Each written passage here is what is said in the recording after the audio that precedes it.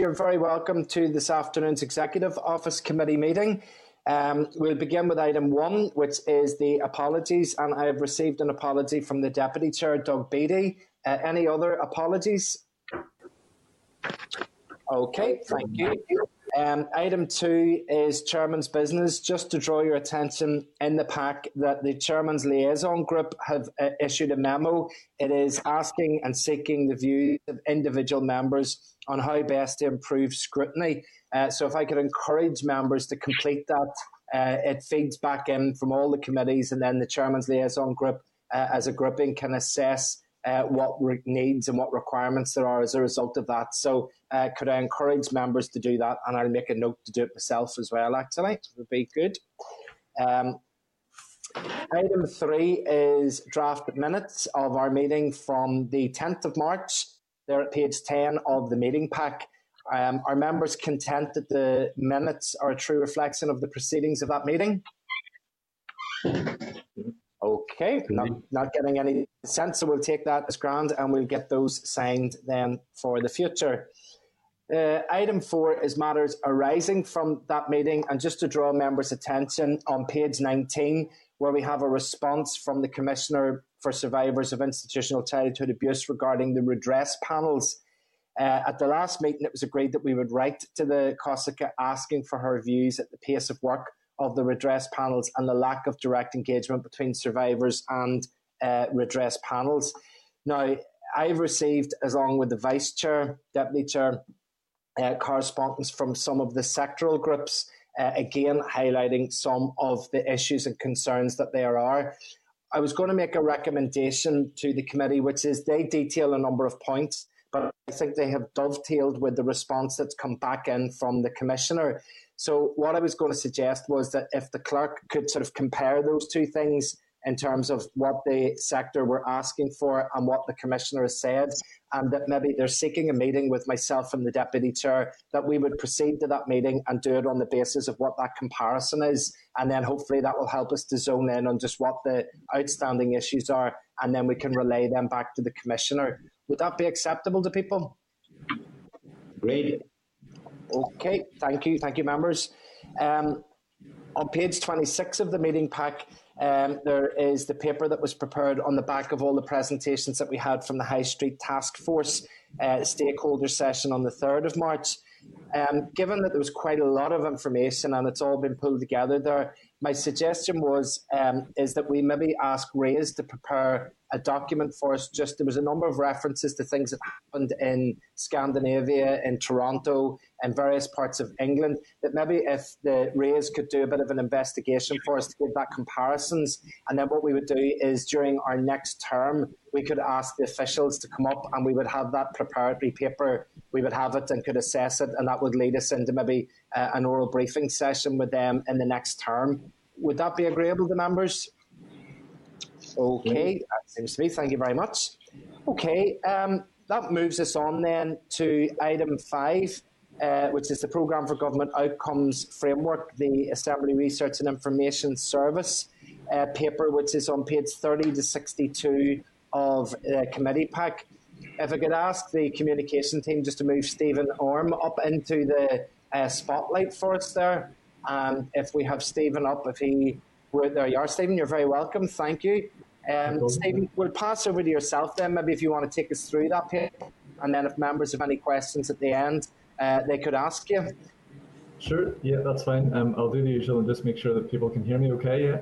Perfect, yeah. Yeah, that's okay. So this briefing, I think the Chair was kind of touching on it there, but this briefing will cover 2 papers that were provided to the committee. So firstly, a paper published in January of this year and prepared proactively by the Research Service. And that paper kind of considers outcomes-based accountability, or OBA, as a system and its employment in the Executive's Programme for Government up until now.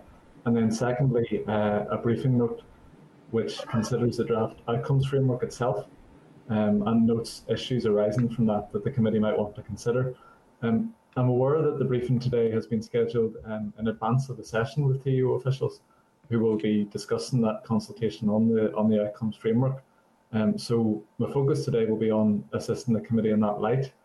I'll first provide a refresher on the OBA approach in general, detail some of the strengths and limitations of that approach in practice, and then try to draw briefly on the Scottish experience of OBA as kind of a good case study and comparator, and that'll cover the first paper. I'll then turn to the specifics of the draft outcomes framework and highlight particular questions that arise from that document, and that'll cover the second paper. So, as members of the committee will be aware, outcomes-based accountability, or OBA, is a trademark system first developed by an American academic called Mark Friedman. It works on two distinct levels: population accountability and performance accountability. So, first of all, population accountability is the broader of the two levels of OBA, and that level of population accountability addresses the well-being of whole populations. So responsible organisations, in our context, the Northern Ireland Executive and its departments and agencies, first develop a set of desired outcomes that, taken together, are supposed to represent the long-term vision for the entire population. Indicators are then specified for each outcome, and those indicators are supposed to provide quality and objective and reliable data which accurately represent progress towards the outcome. And then finally, all of those responsible organisations, again, as I say, in our case, the executive and its various guises, will develop and deliver action plans and strategies. And in the long term, all of that work in the action plans and the strategies is supposed to improve all of those outcomes in the long term. So, as I say, the executive's programme for government is at this population accountability level. And the draft outcomes framework, which the committee will consider after this, it currently holds 9 outcomes which, taken together, represent the executive's long-term vision for the population here. So secondly then, performance accountability is the more specific or targeted of the two levels of OBA. Where population accountability deals with entire populations, and in our case that's the whole population of Northern Ireland, performance accountability addresses the well-being of specific client groups or specific target groups within that population. One example used in the paper is all of the students at CAFRE. Another example might be all users of an advice helpline, but it really could apply to any piece of executive work at all. In performance accountability, responsible organisations identify their client group, first of all, the impacts that they want for that group, and then finally, how those impacts can be best delivered and then measured. And then interventions or projects at the performance accountability level are then monitored using a report card of agreed measures. And those are based on a 3-step structure that follows basically the delivery and the impact of the work that's being done. So first of all, within that report card, the first element would be how much did we do, and measures there deal with the quantity of effort or the quantity of the work done. The second element would be how well did we do it, and that deals with the quality of that work. And then finally, and most importantly, there is the is anyone better off measures. And they're supposed to be the most important step, and they deal with the impact of all of the work that was actually done and what actually happened as a result. So to take the example of CAFRE students again, as in the paper, some of the things you might find in a report card which focuses on them would be the number of students on a particular course, and that could be a typical how much measure. The percentage of those students that were satisfied with their experience on the course or with CAFRE in general, and that's a fairly typical how well measure. And then in terms of the better off measures, you could have things like the number and percentage of participants gaining accredited qualifications or relevant employment. And that, as I say, is the most important thing. That's all about the impact of the work that was done. So that, in terms of population accountability and performance accountability, that is the OBA approach, hopefully in a nutshell. And that's what's detailed in the first paper. In terms of the introduction of OBA into Northern Ireland, members will be aware that it was first adopted by the executive for the 2016 draft programme for government, and that had followed an OECD review of governance structures in Northern Ireland, which was published a couple of years before that. Consultation on that first outcomes-based draft programme for government closed in December 2016, and of course in the following January, the Assembly and Executive was suspended and entered a hiatus which lasted until January of 2020. During that time, the civil service basically maintained the OBA approach in a document that they called the Outcomes Delivery Plan, and officials might kind of refer to that when they're up. And they did that more or less because the OBA approach was like the last instruction of outgoing ministers. So that OBA approach was kept ticking over in the absence of the Assembly and the Executive in that time. In the New Decade New Approach deal of January 2020, the parties agreed to retain the OBA approach in a new programme for government, and also to develop a priorities plan of more short-term actions. Since that point, the Executive's response to the COVID-19 pandemic has delayed development of a new programme for government, and also any development of any priorities plan. And that basically brings us to the point of the draft outcomes framework. So that was published in January of this year, and I can't precisely recall, it's either just about to close consultation or it just has, but that's what the officials are here today for. So that's where we are now. I'll now turn to a few of the limitations of OBA in practice, and in particular at the population accountability, or the programme for government level of OBA. So first of all, in terms of attribution, at the population level of OBA, it's difficult, if not impossible, to accurately attribute responsibility for positive or negative change on any outcome or indicator. Now, to put meat on that, or to give an example of that, the example used in the paper is the Northern Ireland Composite Economic Index, and that's one of the indicators in the Outcomes Delivery Plan and possibly in the 2016 Draft Programme for Government. It's essentially an indicator which measures private sector output in Northern Ireland. So since 2015, that indicator initially, anyway, steadily and substantially improved, but it's very difficult to accurately attribute and divide the responsibility or the credit for that improvement. Reasons could include Departmental Finance policies, Department of the Economy policies, or Invest NI policies or initiatives. And in fact, some of that improvement could be down to Westminster policies or global economic trends, which are entirely beyond the control of any part of the executive. On the flip side of that, the COVID-19 pandemic has obviously caused necessary and enormous restrictions on public movement and trading, and that will, and probably has, significantly harmed this indicator. That's an external event beyond the initial control of the executive, and so they obviously cannot be blamed for that dip in performance in this indicator. But that important contextual information isn't, actually reflected in the core data of the indicator itself. And I think that difficulty with attributing or dividing responsibility is quite a major challenge for OBA at the level of the programme for government. If there's no way of accurately and robustly doing that, accountability at the level of the programme for government is significantly reduced. Any department or agency could theoretically claim credit for any improvements on an outcome or indicator, while blaming negative change in indicators on factors beyond their control. And it will be hard to unpick the accuracy of either position or to argue for or against it.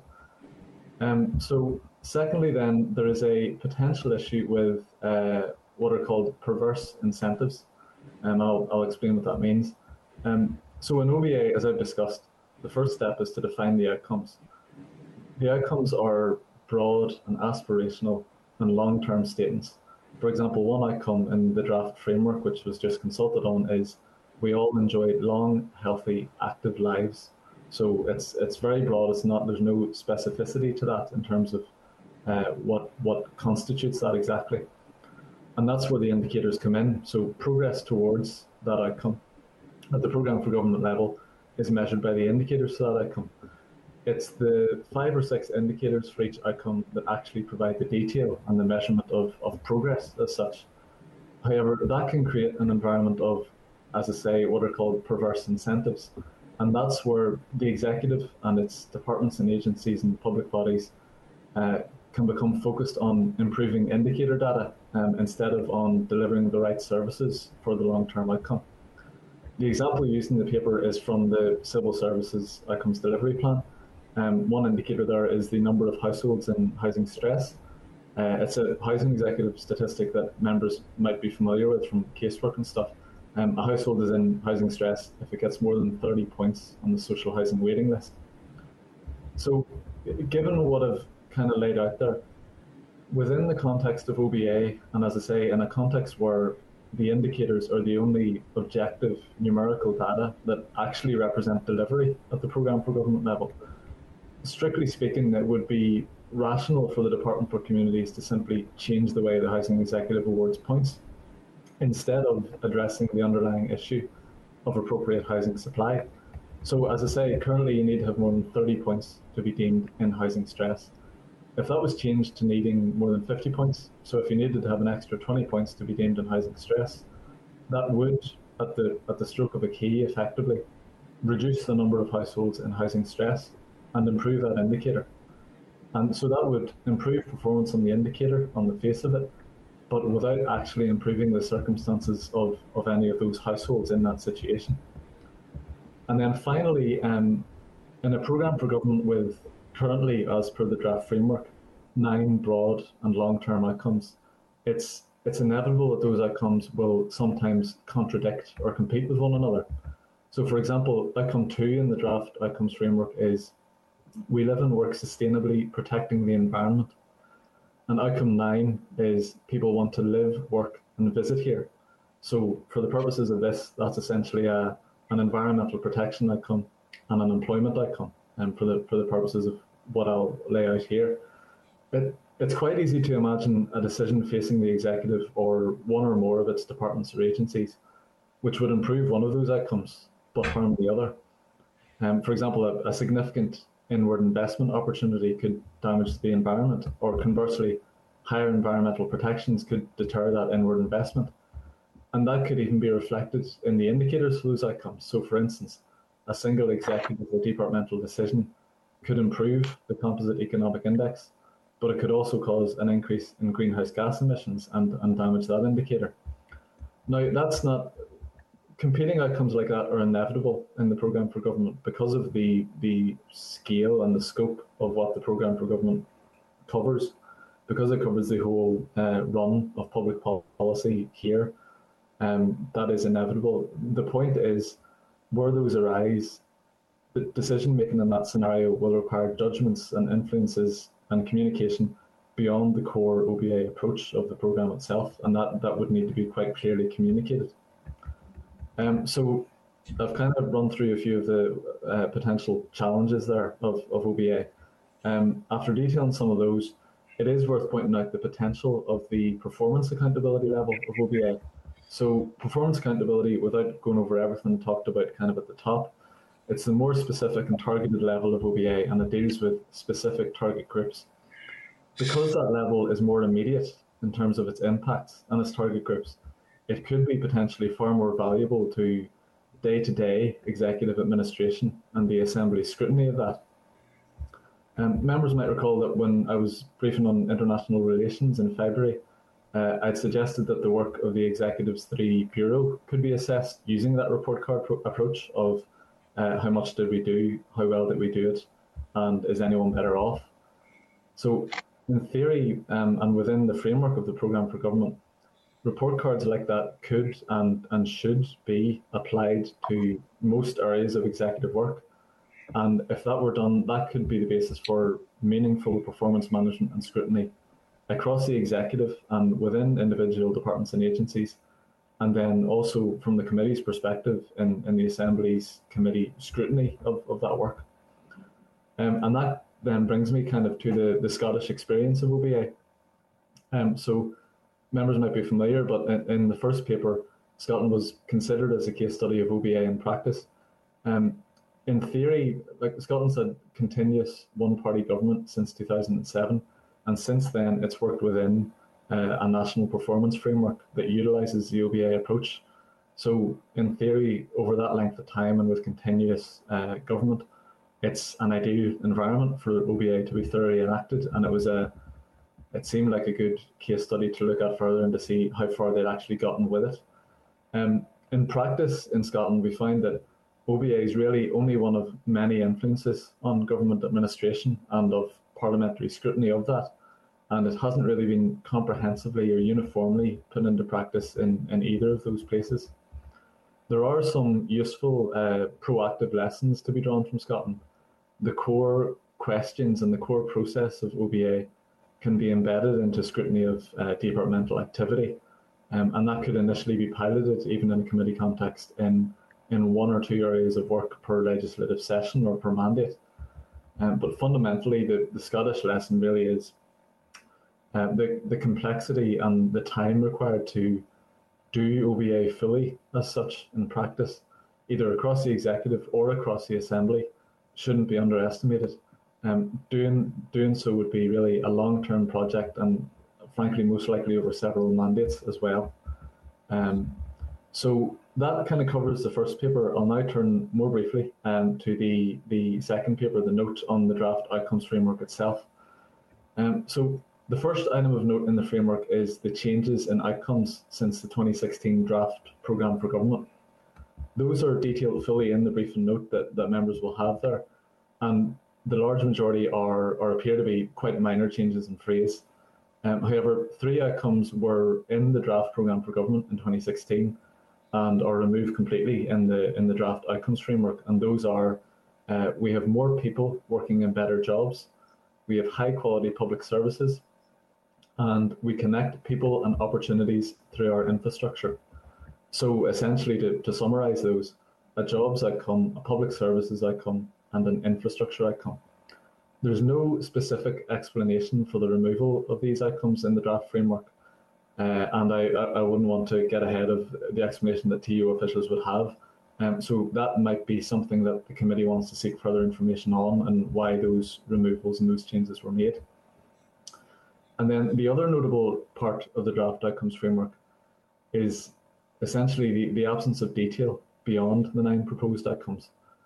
Now, I will say the executive does repeatedly define the framework as what they call, and I'm quoting here, what they call the critical first step in the development process. And in response to an assembly question in early February, the First Minister advised that the executive hoped to bring forward a complete programme, including key actions and strategies before this summer. But even in that context, a lot of detail is yet to be provided. Specifically, more information is required in 3 areas. So firstly, in the draft framework, each outcome is allocated a number of what are called key priority areas, and then strategies, and taken together, those things essentially frame all of the actual work that will be delivered towards that outcome. However, more information would be required on the timescales for the production and execution of those strategies, which departments and agencies would have lead or kind of contributory or feed-in responsibility for different strategies and priority areas.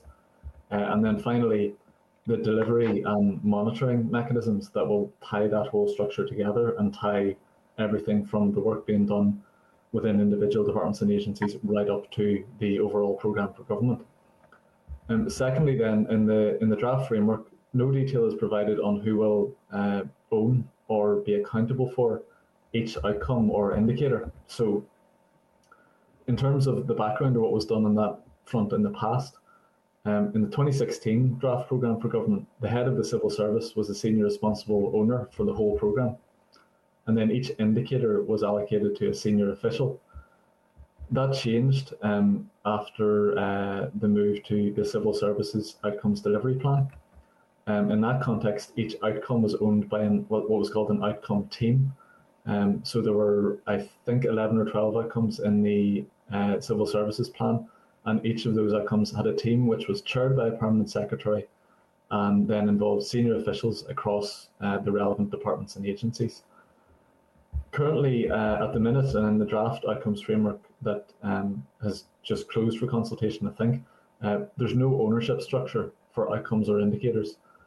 There's no outcome or indicator structure specified at all.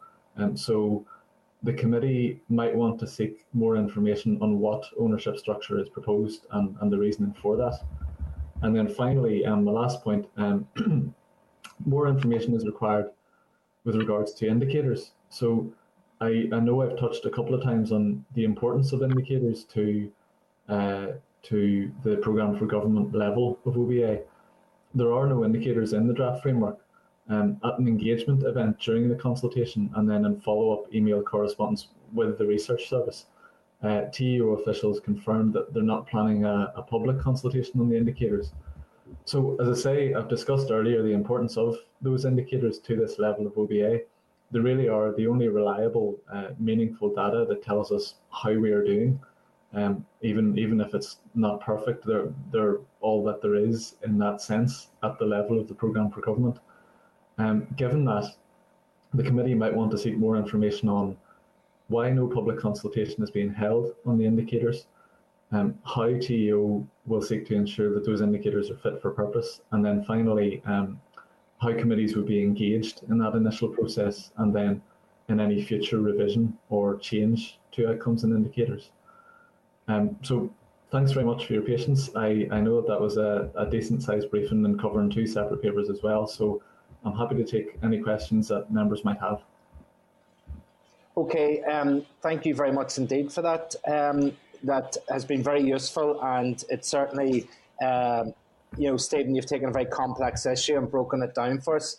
I suppose our timetabling has probably worked against us, as I'm sure Chris and Joanne and the others that are about to do the presentation will be scurrying off now to get all the answers to the points that you've just raised during the presentation there.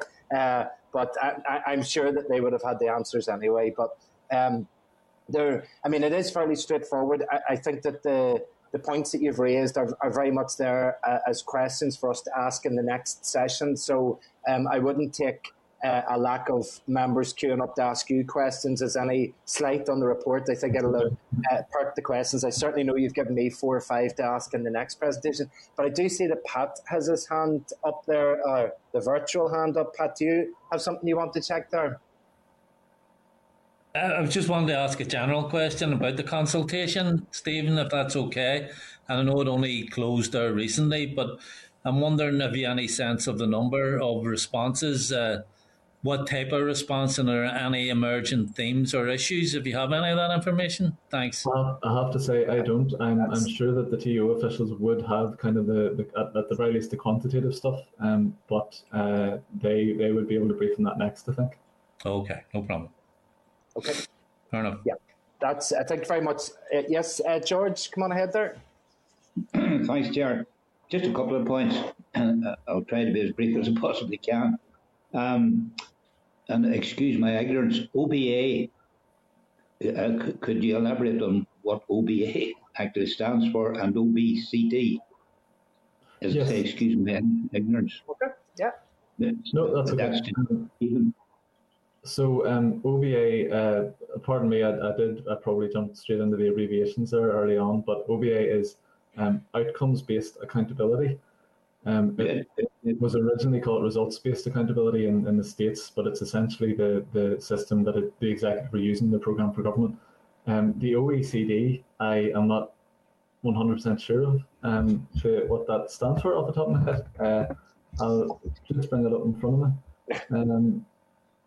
The Organisation for Economic Cooperation and Development, what they are in essence is, or what they are in relation to this, they're essentially an international organisation of developed countries, basically. And in 2014, they provided a report to Northern Ireland that made some suggestions for the reform of public administration, kind of in the context of budget cuts and the need to have more joined up approach to government, really. So that's where the OECD came in terms of initially that move to outcomes-based accountability. That's great, Stephen. Thank you very much. Appreciate it. Okay, that's grand. Thank you very much. Okay, Martina, yes? Stephen, thank you. And I fear by the time it gets round to the rest of us that the chair will have used all your valuable information to ask the questions to the officials, but that's his prerogative since he's sitting in the chair.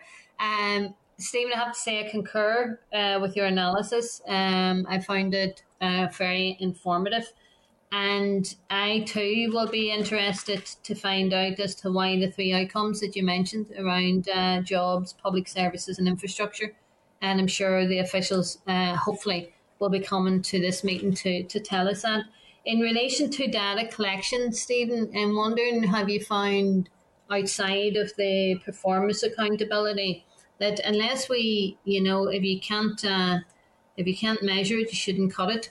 So, if we're not going to be able to use data to demonstrate to us that we're making a difference to people's lives, then I'm just wondering what other measurement do we use? Because you answered the question for myself when you mentioned about the 2016 programme for government and the OBA being used. And then, disappointingly, but you said, currently it had made very little impact. Mm-hmm. So is that because the performance accountability wasn't able to be measured because of basically the way you described it, the report card? How much did we do? How did we do it? And who benefited? That the data wasn't available to show who actually benefited. And, when you consider the amount of money, public funding that's spent on policies and strategies and implementing these to make a difference to people's lives, it is quite worrying and concerning if we're not able to satisfy ourselves that what we are doing is making an impact. Mm-hmm. Well, I suppose in terms of the data, there is, and again, I know that officials will be able to brief on this in a lot more detail than I can, of course, but there is the issue of data at the population accountability or the programme for government level, and then there's the issue at that you're referring to at the performance accountability or the level of individual interventions. I didn't mean to be completely defeatist about the indicator data at the population level. It's more that in the scrutiny of the programme for government, the committee and members more generally, and in your membership of other committees, should probably be aware that there are dangers in an indicator can very quickly become a target and can become a focus at the expense of other things. So that is maybe the overriding danger or concern at the programme for government level. In terms of performance accountability, Scotland was the case study used, as I say, because Scotland in theory is somewhere that should have been quite, not easy, but it's one of the places where it should have been done more comprehensively, or it was a very favourable environment. It hasn't been done comprehensively, or as I say, but in theory, an OBA report card shouldn't be anything incredibly taxing to put together. For instance, I know, as with many things, the third sector and the charity sector is kind of at the front of a lot of this, and a lot of charities receiving, for instance, DFC funding, and I'm kind of leaning on past experience here, but they will have those report cards and they'll be built into those contracts. So it can be done, but I think there's a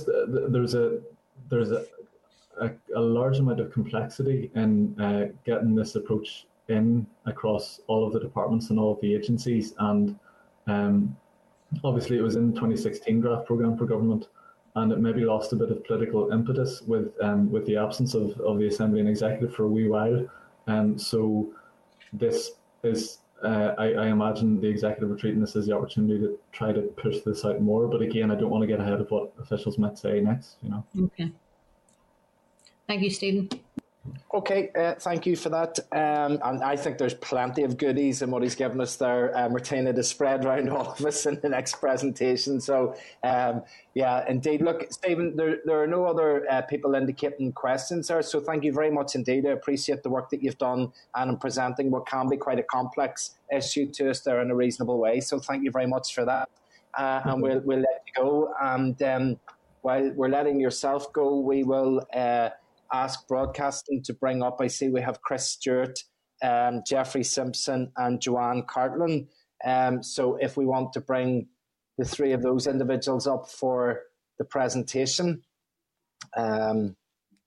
So I think you are there. I know, Chris, you're going to lead on this. Yes, there you are. I can see you now. So yeah, thank you. And we have Joanne and we have Jeffrey there, and if members, we'll bring members up maybe after the presentation so that we can see everybody and get questions at that point, but members can put their hand up during the presentation. So I'll take the opportunity to welcome the three of you to the meeting. Chris Stewart, I see your job title has got slightly longer with more detail in it. You're now the Deputy Secretary of Strategic Policy, Equality and Good Relations. So is that, if I can ask, is that temporary or is that? It's temporary, Chair. The TEO is in a bit of a state of flux, and all of this begins with the appointment of the new Hawks and the plans then for some reorganisation within TEO that will follow that. And that has come along just at the same time as Dr. Mark Brown got promoted and went off to education. So temporarily, I'm still me, but I'm also Mark.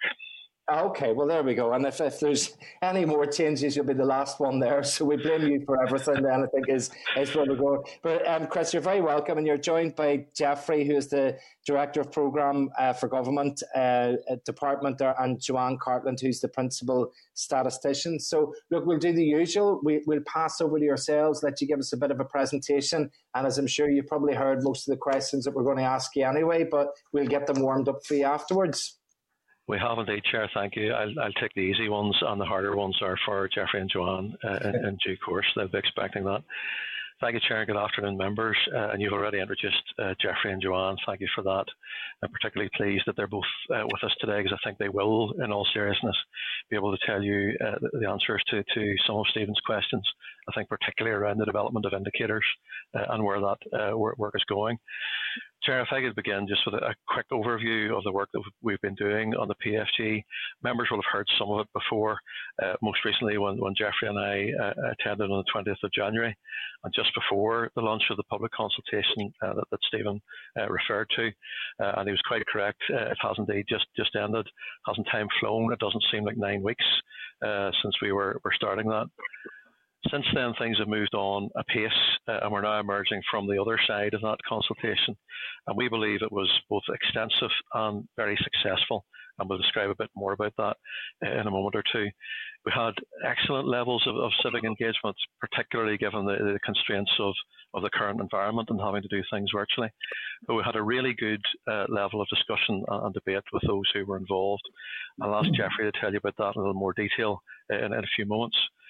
But first of all, if members would indulge me, I'll just provide a bit of an overview in terms of where we are, how we got here, and what our plans are for moving forward. And some of that will touch upon some of the questions that Stephen suggested. So members will recall from last time that the Executive decided just before Christmas to commence public consultation to help inform the thinking around the design of the new outcomes framework. And the intention being that when finalised and agreed, that new framework would provide a firm and lasting basis for a new programme for government based on achieving positive outcomes of societal well-being. And you heard Stephen describe the concepts, I think, that underpin that. So the starting point for the public conversation was the draft framework, consisting, as you've heard, of 9 draft outcomes and incorporating also some early ideas about what the Executive's key priorities might be under each outcome. Again, as has been acknowledged, there's more work to be done on that. So it's a framework that is informed by and draws feedback from stakeholders, as well as the lessons learned from the earlier outcomes-based work programmes that you heard about, some public surveys, the priorities identified in NDNA and the talks process that led to it, and of course, a Minister's very eventful first year in office. But establishing that outcomes framework is an important step, but just the first step in the development process. There is more to be done, but it is the key to getting right everything that follows. Ministers were very clear in their commission for us that they wanted the new PFG to be based on the principles of co-design and participation. So that's why we regarded the public consultation process as very important. We're now beginning to analyse consultation responses. It has just ended. And our aim going forward is to have a final version of the framework agreed by the Executive, probably we think in early May.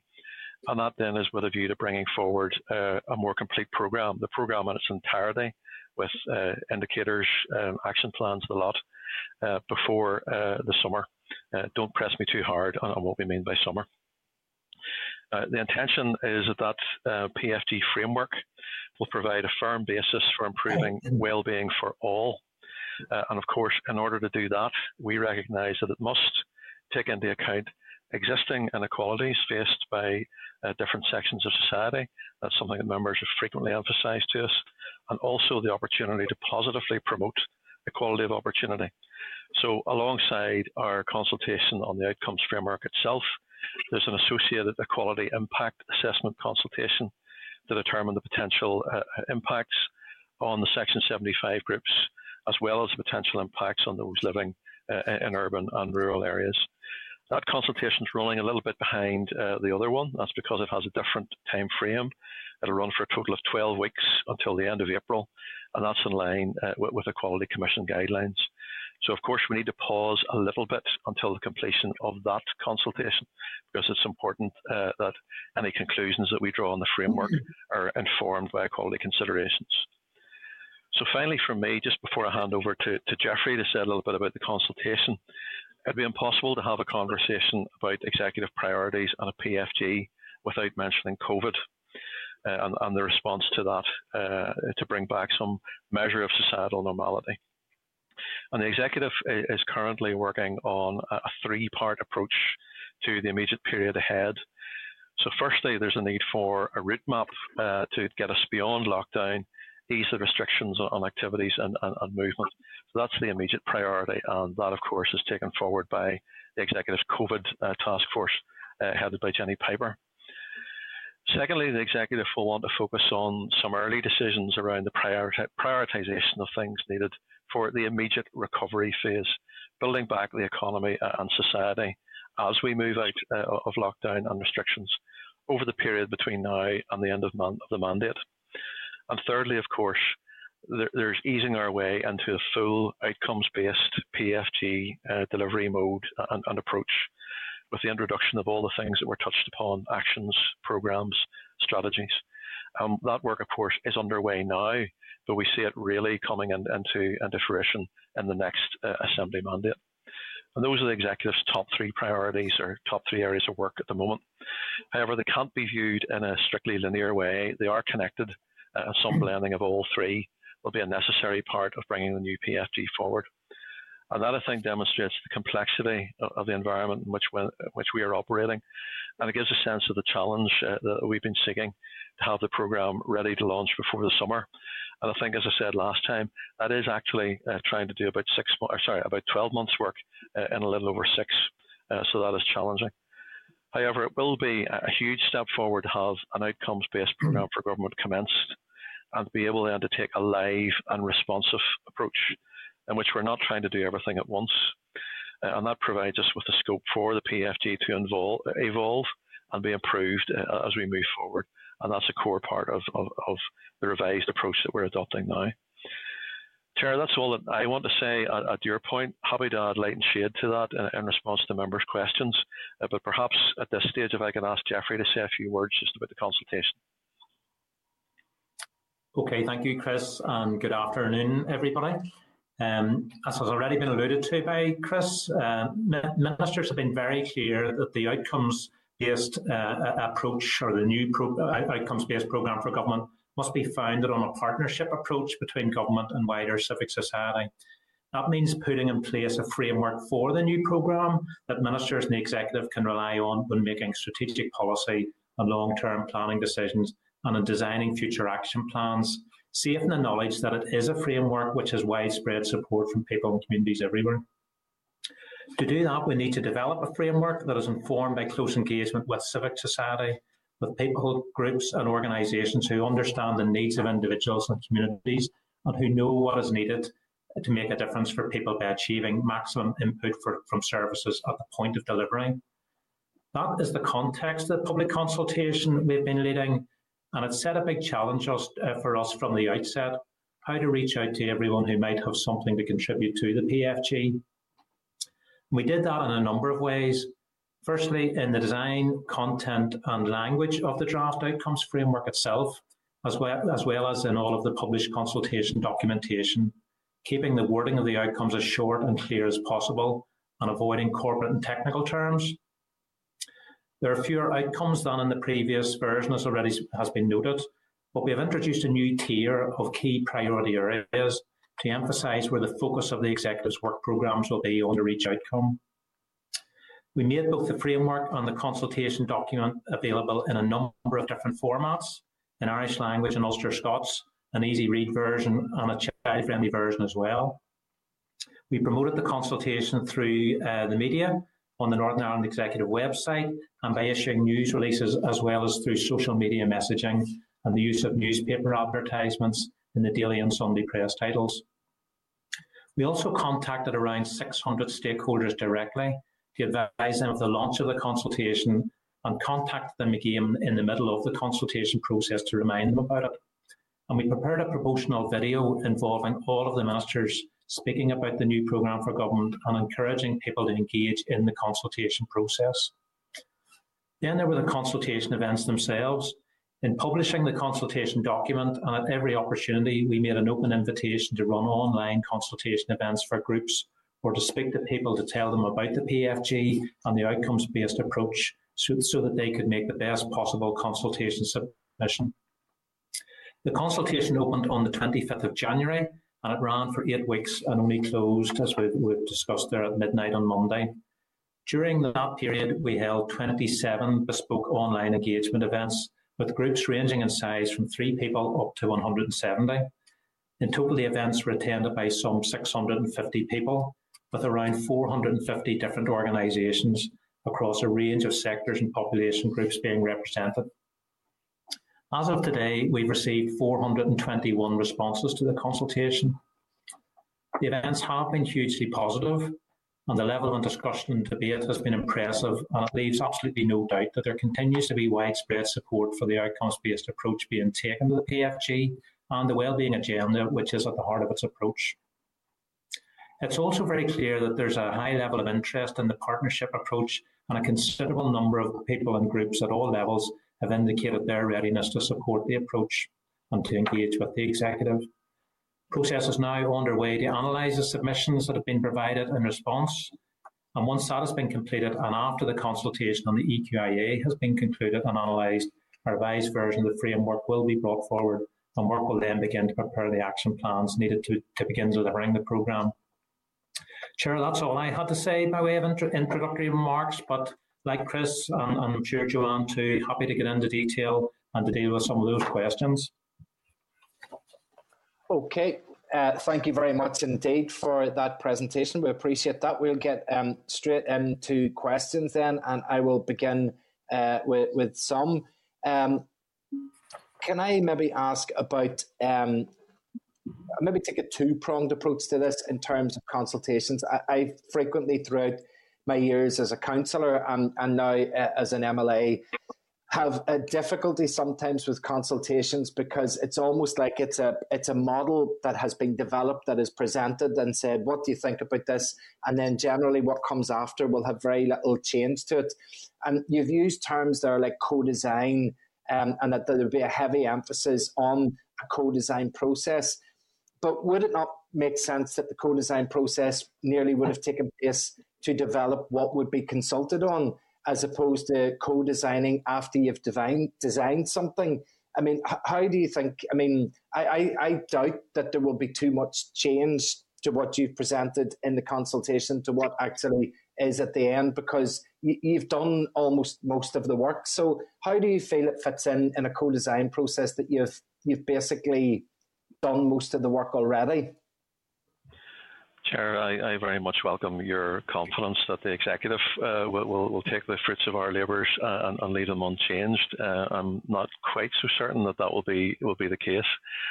I'll maybe let Jeffrey and Joanne say a little bit more about the work that was done to develop the proposals themselves before they went for consultation. But I think I would want to assure you that it wasn't the case of us just sitting in a darkened room and coming up with ideas and then inflicting them on the public. But perhaps I could just ask Jeffrey or Joanne just to say a little bit more about the actual process of developing what we put for consultation. Okay, well, maybe I'll kick that off. Chris, I mean, as was alluded to by Stephen in his presentation, I mean, there's a bit of a long lead-in to where we are now, and it started actually 4 years ago, 2016, and even further back than that. The work to develop the 2016 framework began with a survey questions and processes around taking public views as to what matters most to people. So that goes right back to 2015. And that led to the development of the 2016 draft framework. And of course, we did have the opportunity to run with that in a sort of semi-live environment through the outcomes delivery plan. And we learned some lessons from what worked well and what maybe didn't in that. But the work on the perception of outcomes has continued, and there was survey work carried out by NISRA throughout the period since then to continually assess people's views of that. So that has been a starting point for that. There was also in the autumn period, we did engage in a round of internal and external engagements as well in the early autumn period to sort of reassess some of the thinking around the framework, and some of that was fed into the design of the new framework. And some of the lessons we learned were, for example, the need to keep the outcomes themselves quite simple, quite high level, short and to the point, and to broaden the reach of those. The challenge for us in central government is to break out of the departmental silos. And if you go into too many outcomes, you're going to fall back down into the silo approach again. So one of the things we've done with the new outcomes and the way we've come at them this time is to broaden out their reach so that they will stretch for quite naturally across a number of departments. So that's been an important lesson learned. We also ran, and Joanne, I'm sure I want to say something about this, a series of focus groups with different Section 75 groups represented as part of that, to test the views of people as to what should be in the outcomes and where the disadvantages and so on should be within that. And Joanne, maybe you want to pick up on that and just say a wee bit more about that.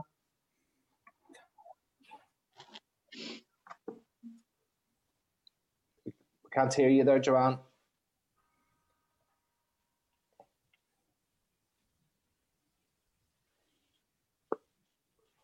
Are you unmuting yourself there, okay? Oh, no.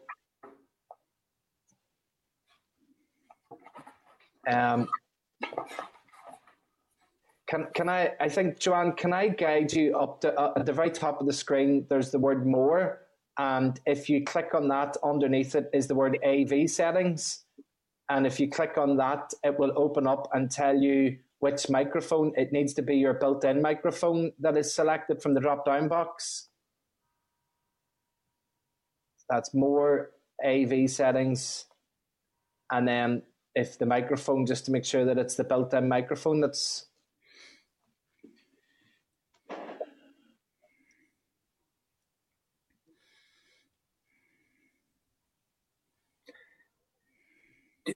Chair, maybe I carry on. Yeah.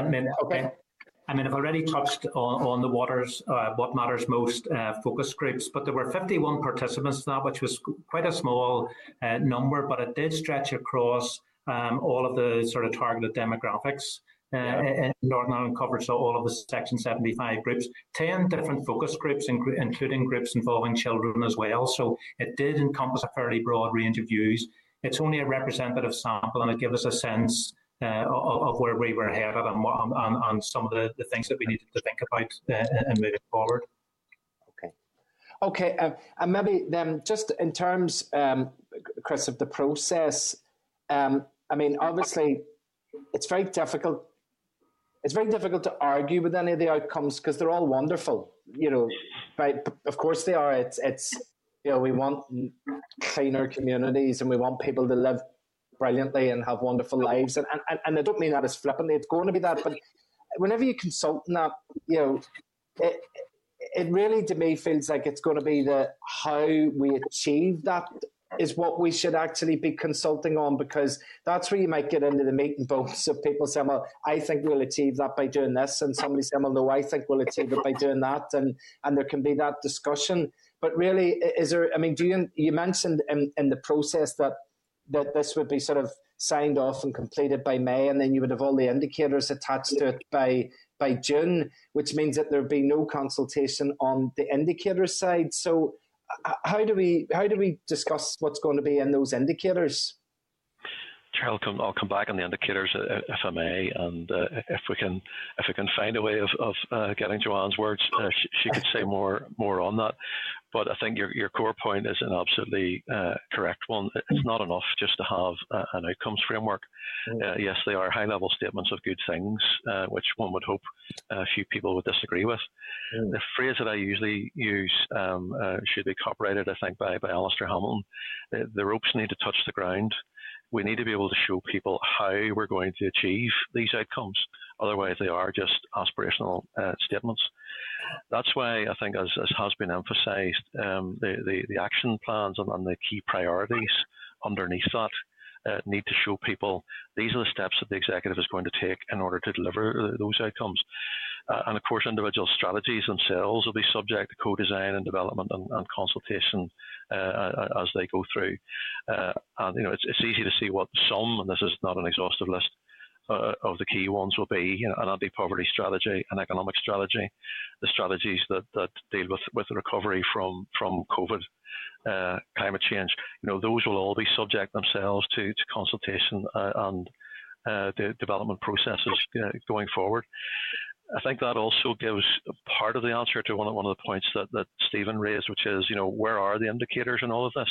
Yeah. And he quite rightly said that from time to time in the past, there was maybe a bit too much focus on the indicators. They also almost became regarded as outcomes or targets in their own right. And that takes you in the direction away from what it is that we're trying to achieve. So the indicators will be there. They remain very, very important. It is essential that we have them. But they need to be correctly positioned in all of this. So we'll be looking to give them a bit less prominence and give a bit more prominence to the statements of key priorities and the identification of the action plans. On the indicators themselves, I will attempt to answer it, but this really does need Joanne's expertise on it. Why are we not consulting on it? Why is there not more of a co-design process on indicators? Well, the indicators need a degree of robustness that is, very high indeed. They've got to be reliable. They've got to be valid. They really have to have, I'll keep watching Joanne, and while she's nodding, I know I'm giving the right answer. They need really to have the status of official statistics, or at least a similar level of rigour within them. And, with no disrespect to those who might want to, offer a view on what we should be counting, that's actually quite a high bar. That's quite a significant challenge. And there's a limit, I think, to what we can do in terms of co-design around the indicators if we're going to get what we can actually use as a measurement tool going forward. Joanne, if she's able to, will describe that rather better than I have. No, she won't. Okay. Perhaps an extremist chair, if we could free Joanne to use the chat function, she might be able to get us a crisp sentence or two on that. Right. If I could maybe add while that's happening, there is actually a technical assessment panel established that's leading that review. So that involves senior statisticians at NISRA, as well as the chief economist and senior policy people in departments, and they are doing things like drawing international comparisons with best practice and so on in relation to that. They've a very tight framework of measures that they're using to test each of the indicators in terms of what are they straightforward and simple to interpret. Is the data precise enough? Can it be disaggregated by different Section 75 groups and so on? So there's quite a robust process being gone through there. Also, maybe just worth mentioning that it is a live programme for government that we're hoping to move into in a live environment. There will be a live monitoring and reporting website. The indicators do what they say they are. They give an indication of progress, but what's almost more important is the information that sits in behind that and the interpretation that's put on that and the explanations that sit around that. So all of that will be available on the website, and the outcome owners will be will have to stand over that progress and have to stand over what they're saying in response to that as well, and what they're doing about indicators that are not progressing the way it's anticipated. Chair, if I can give you a specific example of that, because it's not that people don't express views to us on this, they do, of course, and we listen to them. When we had suggestions, for example, that in the area of community relations, that we might include indicators such as numbers of painted curbstones, numbers and types of flags flown, that kind of thing. Now, those may well give you a snapshot at any point in time of the state of community relations, perhaps in a particular area, or perhaps even right across the jurisdiction. But what they cannot do is tell you at a population level over a long period where things are going. They're very volatile. One difficult marching season will put those indicators in a particular place. So, we can well understand why there might be a desire for that kind of thing. It's easily measured and probably fairly easily understood, but it actually doesn't do what we need it to do, which is to tell us what the long-term societal outcomes are. And that's just a different level of challenge. Okay, look, I'm going to bring in some of the other members now, but I suppose I don't think there's not necessarily a correct answer to this, but I just feel that while we're consulting on questions like people want to live, work and visit here, it's like the alternative is that, well, okay, the sector and out there has decided that they don't want people to live here, work here or visit here, that they're kind of fairly obvious statements, and that people will feel somehow or other that they want to be consulted on the indicators, which is how we achieve that. And that bit is going to happen very quickly in the space of 4 or 5 weeks with no public consultation, but we'll have spent maybe 5 months consulting on whether people think that's a good outcome or not. I don't know how you square that circle, but it's just that's where I have a little of uneasiness that all of the real work of what's going to become the programme for government is just going to happen with no consultation, and the wee simple bits that nobody really is going to disagree with have gone out for the public consultation. But I can accept that maybe to go out and do a consultation on all of the indicators could cause a lot of problems. But I'm going to move on. Martina, I know is indicating, and George, I can see as well for some questions there. Martina, would you like to go on ahead? Thank you, and thank you all for the presentation. Can I ask, because I know you were listening earlier about the 3 outcomes on jobs, public services and infrastructure, why were the 3 outcomes removed? Because whilst other ways throughout the draft framework, Sinn Féin would like reassurance that no key policy objectives are diminished by this reduction of the overall number of outcomes, and that they will remain key priorities for the executive, particularly in the context of the recovery from the pandemic, and infrastructure should be used to tackle regional inequalities and regional imbalance. So could you give us an understanding as to why these 3 outcomes were removed? Yes, certainly. That's a very good question, and you've made a very valid point. In fact, it's one of the principles that guided us in developing that, which is that we shouldn't lose any key priority out of this. There are a couple of reasons for it, and actually Jeffrey has alluded to some of it earlier. We didn't want to reduce the overall coverage of the outcomes, and we hope that we haven't. So everything that was in the previous outcomes is covered by a smaller number of outcomes now. But what we've tried to do is to make them, as Jeffrey said, simpler, clearer, with much simpler language. And I think actually the more important reason for doing it is the one that Jeffrey described. We wanted to break this sort of one-to-one relationship between an outcome and a department, because that promotes the sort of silo type approach. All of the outcomes are cross-cutting to a very, very large degree. Delivering them requires coordinated input from lots of departments and agencies. And we feel we've more chance of doing that if we see each outcome as not simply being owned by or the business of one department, but actually being something that the executive decides is a priority, and that all departments then in serving the executive have a shared responsibility to ask themselves the question, what can we contribute, not just to the outcome that's closest to us, but to all of those in which we can play a part. If I could illustrate that maybe with an example, one of the strategies that I think that will underpin the economic outcomes will be an energy strategy that colleagues in the Department for the Economy are looking at. Clearly, that's closely related to climate change and the work that will being done there and led by DAERA. An energy strategy is likely to look at how we might decarbonise road transport and traffic. And as part of that, I'm sure that the indicators will include analysis of air pollution data. Now, you can combine very easily the air pollution data with health data on things like asthma and other respiratory diseases. And by doing that, and actually without a great deal of additional work for departments, you can demonstrate what an energy strategy will deliver in terms of the health outcome, or at least a certain dimension of it. So, that is something where if we just have the silos, if energy is just seen as a business of economy, and if health is just seen as a business of health, then we would miss a real opportunity to do something in an energy strategy that will contribute to economic growth, dealing with climate change, and also the promotion of respiratory health. And that's the sort of thinking that we're trying to engender with the new approach to the outcomes.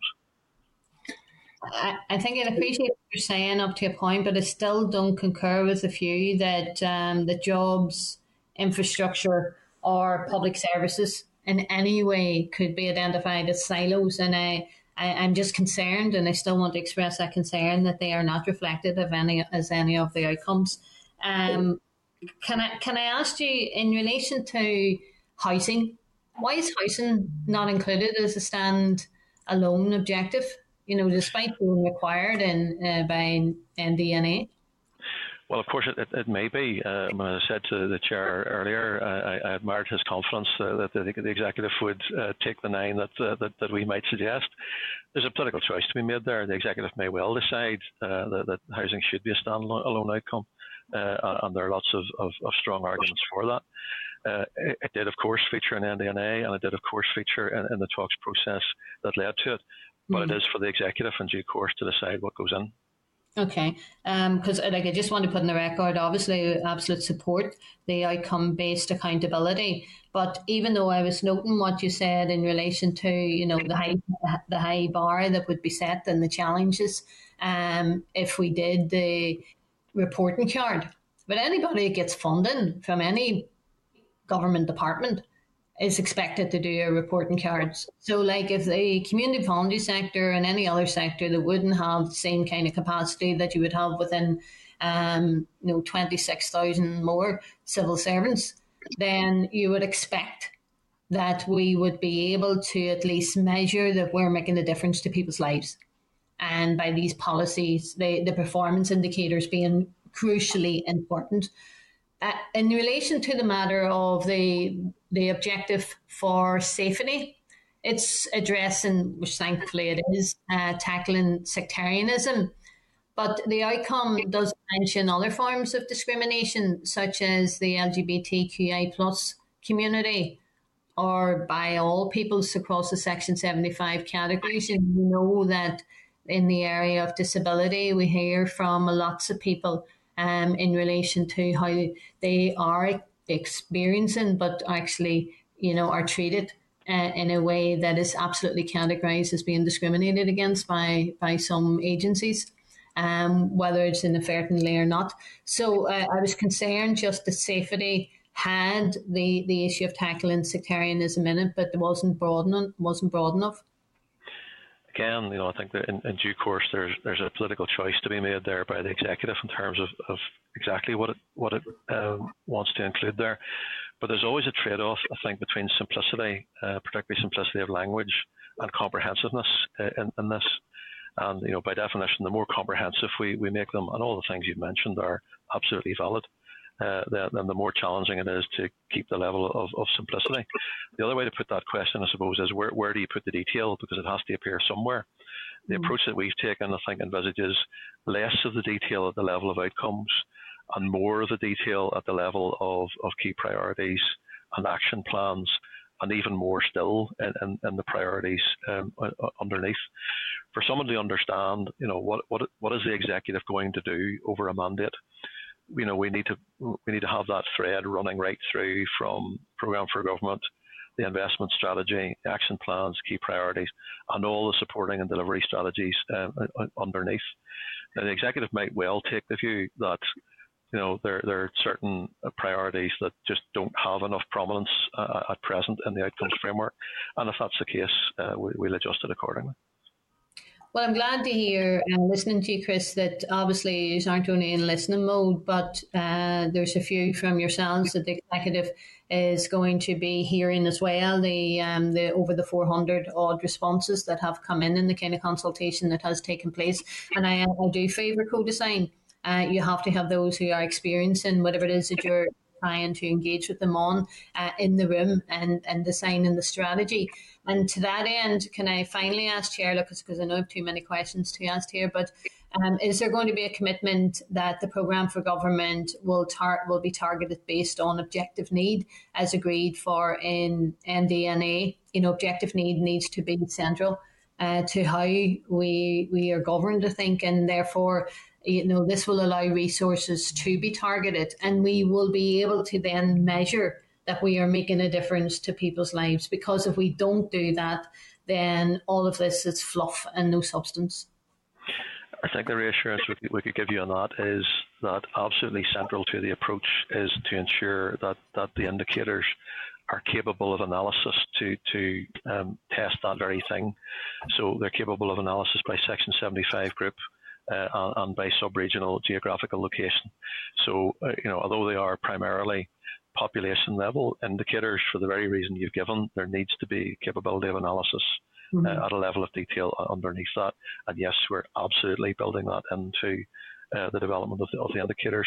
And also, and again, this takes me back to your co-design point, to make all of that data accessible to stakeholders. So it's not something that'll be hidden away and just for us.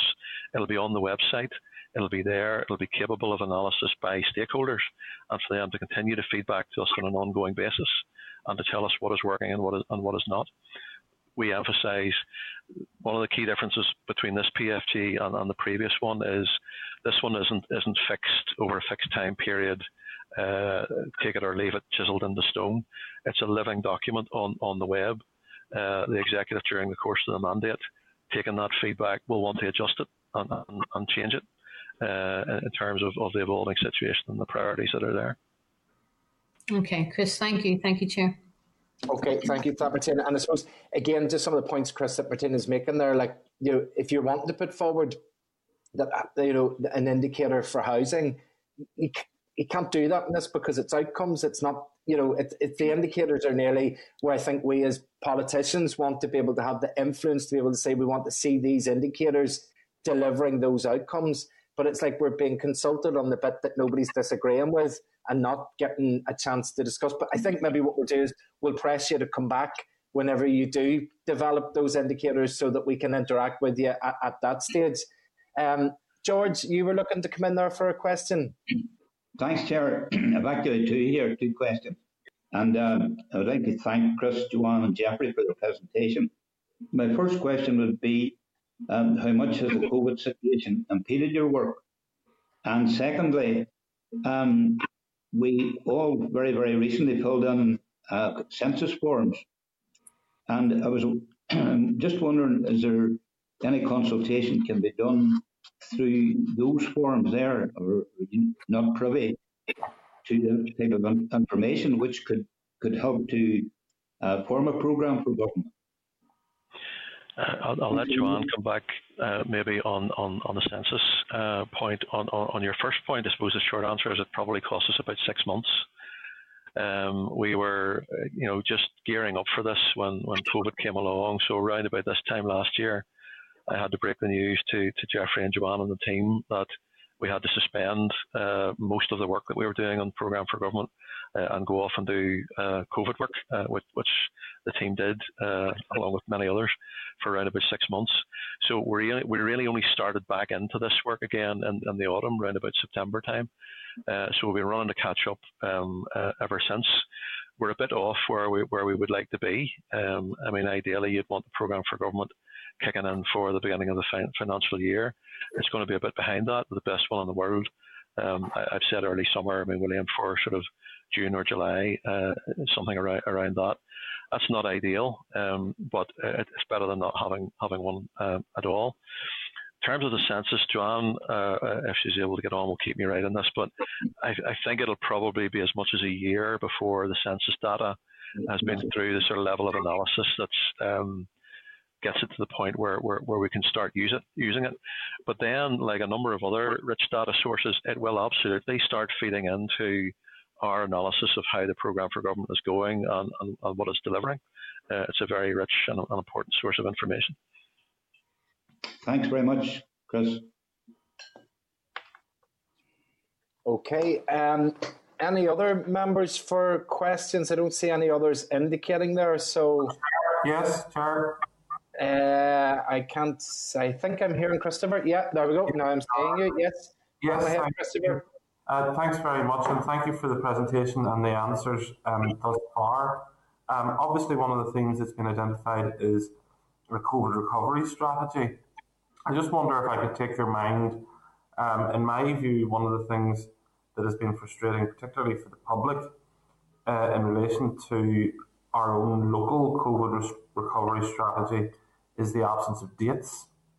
And in terms of outcomes and delivering outcomes, how useful do you think it would be that the recovery obviously is going to have various outcomes attached to that, but if we were to date those and basically be in a position whereby we're saying, it is the government's aspiration that by X date, the following milestone will have been passed in terms of assisting the recovery of the economy and the more fuller delivery of public services, particularly health services. I was very enthusiastic about, I've served on this committee continuously since 2016, and so therefore I'm familiar with the outcomes-based accountability model, and I was very enthusiastic about it because I think actually what it does is it does set effectively in stone, this is what the government intends to do, and therefore the public can judge us against that if we have failed to deliver it.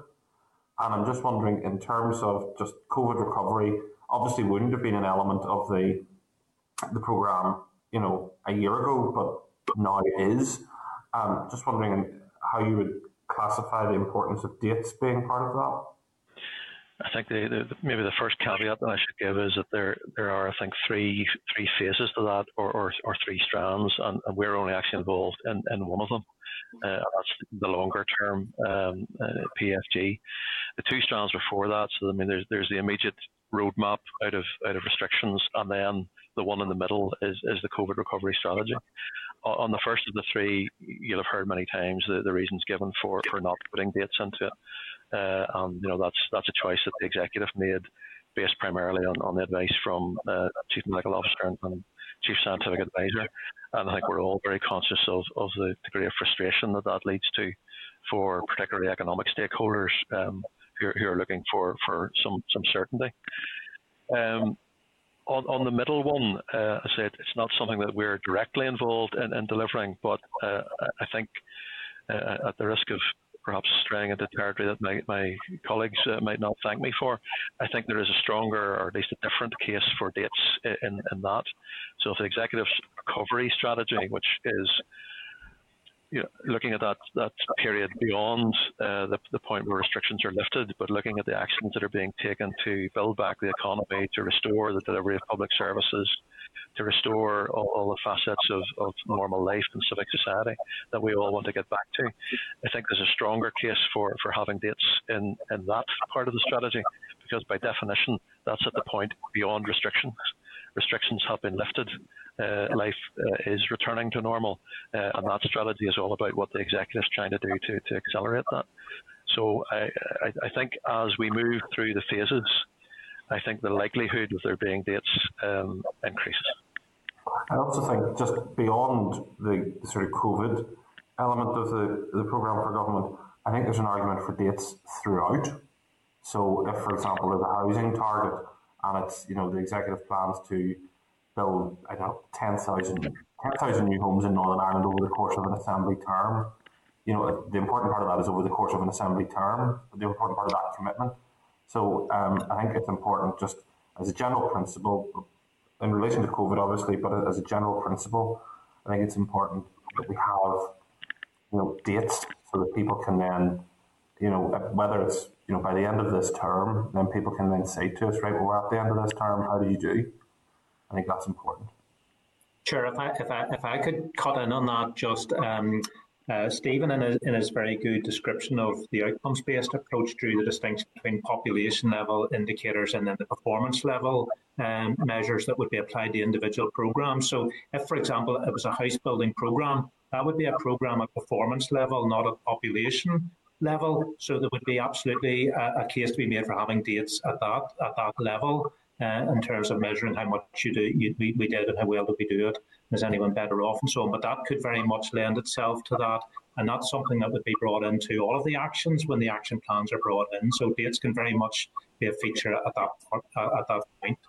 Yes, they can. That's great. Thank you very much. Thank you.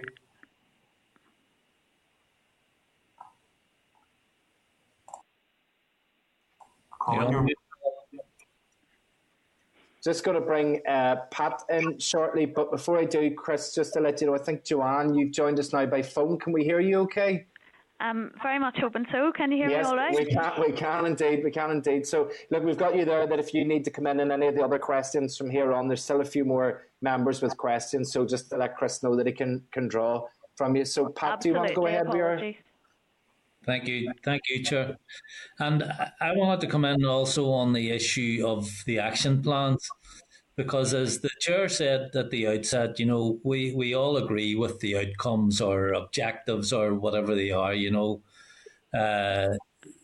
there's no difficulty with those. The difficulty arises when we ask, well, how do you propose to get to that outcome? And that's where the action plans come in. And this is where I think accountability comes in. Because, we need to be able to ask ministers, well, you've said you're going to build 10,000 houses. Let's see what your plan is, because under the current restrictions around the housing executive and so on, that just can't happen. So the minister brings in a plan for complete transformation of the housing executive and other issues connected with that as well. So we're then able to hold the minister to account in regard to that action plan. So in terms of all the other departments, and I mean, a lot of it is all cross-cutting, as you've said, Chris.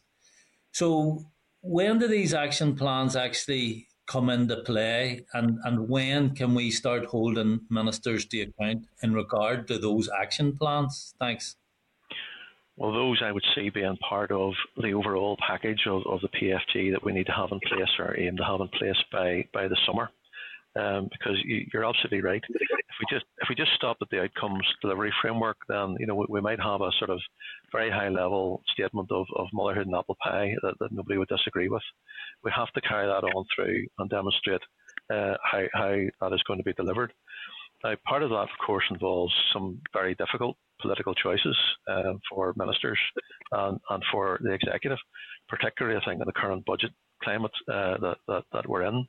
The question of prioritisation, I think, will inevitably arise, and the executive is currently looking at what its priorities will be for the remainder of the mandate, which isn't too far away. Then on the other side of the election, I think an incoming executive will need to look at that programme for government, change it as it sees fit, but even within that, decide, what's the prioritisation of this going to be? It simply wouldn't be possible to move all of those outcomes forward at the same pace together. Choices will have to be made, and as you say, there's an accountability then firstly on those choices, and then the delivery of whatever the associated actions are. But the short answer to your question is we think we're aiming for a complete programme for government, action plans, indicators by the summer. Okay, thanks for that. And just in terms of the consultation, I was asking Stephen in the previous presentation, have we any indications of how many people have responded, any themes or issues emerging? I know it only closed there recently, but is there any information of that nature? Thanks. I'll let Jeffrey give you the figures and maybe some of the themes. Some of the themes that I heard coming through just in some of the engagement sessions. The point made by members. What about housing? Where should it feature? Should it be an outcome of its own, or should it be a key priority? A theme that came through from time to time in a number of sessions was, there is an outcome that focuses on early years, on the development for children and young people. So many people asked, why not a specific outcome for older people? And that argument was made by the Commissioner for Older People and others very cogently. That's all important input that we need to feed back to the executive and present the results of consultation, and then allow the executive to make those choices. So the executive might well decide to have a specific outcome on housing, might well decide to have a specific outcome for older people. I think our advice would be, the thinking that went into the draft that was consulted on would still be our view, which is you could very quickly have so many indicators that there are so many outcomes that the prioritisation becomes well nigh impossible. And you risk just creating a whole load of silos. But those are political choices, and the executive will make them in due course. Jeffrey might just give us a wee bit of data on the numbers. Yeah, the numbers are 420 in at the minute. So, with 27 events that we took part in, 650 people have engaged in that. That takes you so far. A lot of that was us explaining the outcomes framework. The real detail will come when we get into analysing what people have said in the responses. But Chris is right. There was a number of themes came through there, and I would add to those just things of a general nature. The importance of tackling inequalities within each outcome, identifying what those inequalities are, recognising that not everyone's starting from the same base in relation to the outcomes. That came through a number of times. The question of hate crime and tackling sectarianism, where is the racial element of that? And we heard that at a number of events as well, so that came through very strongly. And then the other thing was COVID and the impact of that and the expansion of the gap that exists maybe between, particularly in the wealth gap that's there maybe as a result of COVID, so that came through a number of times as a general theme, in addition to a lot of the things we've already discussed there, the housing, the need for good jobs and so on. There was maybe debate around those rather than, people necessarily saying we need an outcome on this or an outcome on that. They wanted to know where it was within the outcomes and to identify what their key priorities were under each of the outcomes. And very often that assuaged many of the sort of doubts that people had about where the priorities lay.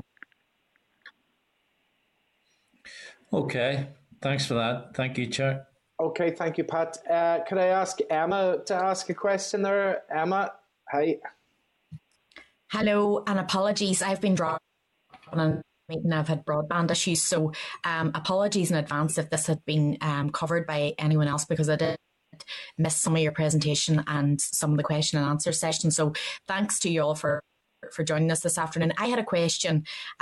There's a focus in the speaking note you've provided around the EQIA that's going to be completed and the rural needs assessment post-consultation. I know the consultation is only closed 2 days. I wondered, I'd be interested, obviously, as a rural MLA in seeing the outcomes of that. I wondered if that would be... Just give us the end of your question there again, Emma. You said you were wondering if the outcomes would be... Sorry, it's maybe my broadband. Just if it would be available to the committee. Yeah, Chris? Chair, indeed. Certainly, I'm tempted to say maybe we should have an outcome or at least an indicator on broadband coverage, but maybe that's something I'll pass back to economy colleagues. Yes, absolutely. More than happy to engage with the committee on the outcome of the consultation on the framework itself and on the EQIA when it comes back. Absolutely, we'll bring that back to you. There will be consultation reports published as well, both on the consultation and the EQIA, so that will be publicly available also at the end of the process. Okay, Emma? Yeah, I have one more question, and again, apologies if this already. Can you hear me? Yes, go on ahead. Yeah. Yeah, sorry, everybody else is frozen for me, but I'll wait. I just wondered if I'm the chair of the ad hoc committee on the Bill of Rights, and obviously that's something that's been there in the ether for over 20 years at this stage. I wondered in terms of consultation, and I know you've given some outline of things that are recurring themes, how much that has featured as a priority. Sorry, I missed the very start of the question. I think the question, Chris, if I picked it up right, yes, was how, to what extent has the Bill of Rights featured as it's been coming through during the consultation? From the events point of view, I personally have not heard that raised during the events, but the events only scratch the surface. In the 420 responses we've got, very, very possible or likely that there'll be more detail in there, and we'll certainly be looking out for that along with every other issue that's raised through the consultation or through the responses. Okay. Right, Emma, is that you, or would you like? I think we can normally get the. You're happy enough. Okay. I think then, folks, the only one that hasn't asked a question is if Trevor Clark wants to ask a question there, but he hasn't indicated. But well, there you go, Trevor. Would you like to ask anything there? No, I'm fine. I'm happy enough. Just indicating I'm happy enough. Okay, that's brilliant. Thank you very much. Okay, well, look, thank you very much to Chris, to Jeffrey, and to Joanne. Unfortunately, Joanne, I know we're going to get to you at a committee meeting one of these days, and we'll get hearing from your perspective. Look, I hope that maybe just on the back of what you've said just there about this process, Chris, that maybe we could get you back again in late May or early June to look at just how those indicators are developing and how the action plans are developing from what's been consulted at this stage. And I would think that members would have a lot of advice and guidance to offer at that stage, which might be very useful to yourselves. So if you're happy enough, we'll leave it for there today. Thank you for your work and look forward to seeing you again later in the year. Thank you, Chair. Thank you, members. Okay. Members, I'm going to suggest a 2-minute comfort break just while we swap the speakers round. So just a very quick break for 2 minutes if people want to grab a coffee or some water or whatever, and we'll get restarted again then.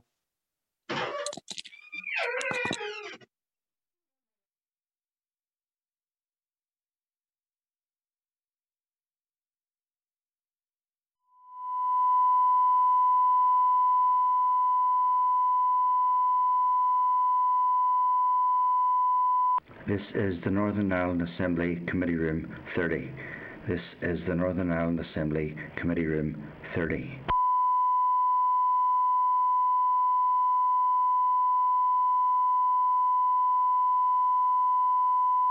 This is the Northern Ireland Assembly Committee Room 30. This is the Northern Ireland Assembly Committee Room 30.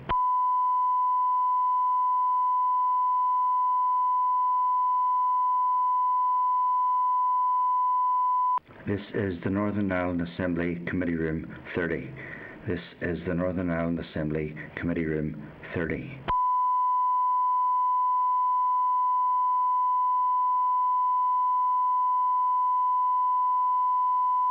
This is the Northern Ireland Assembly Committee Room 30. This is the Northern Ireland Assembly Committee Room 30.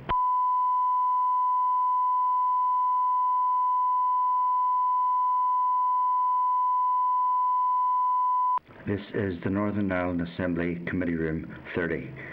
This is the Northern Ireland Assembly Committee Room 30.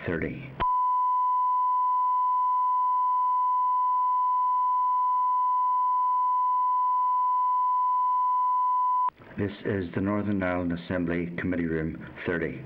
This is the Northern Ireland Assembly Committee Room 30.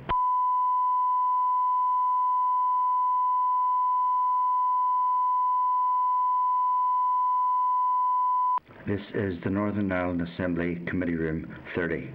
This is the Northern Ireland Assembly Committee Room 30.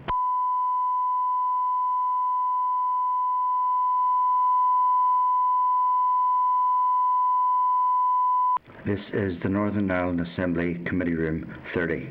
This is the Northern Ireland Assembly Committee Room 30.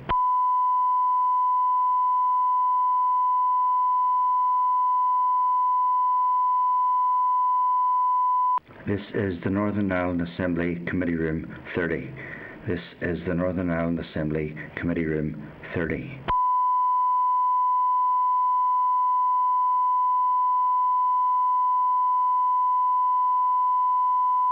This is the Northern Ireland Assembly Committee Room 30. This is the Northern Ireland Assembly Committee Room 30.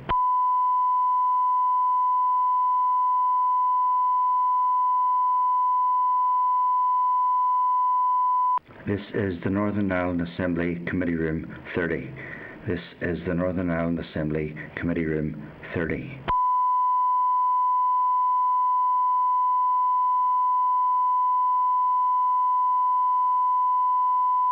This is the Northern Ireland Assembly Committee Room 30. This is the Northern Ireland Assembly Committee Room 30.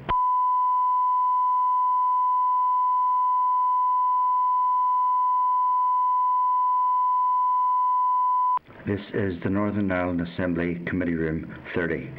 This is the Northern Ireland Assembly Committee Room 30.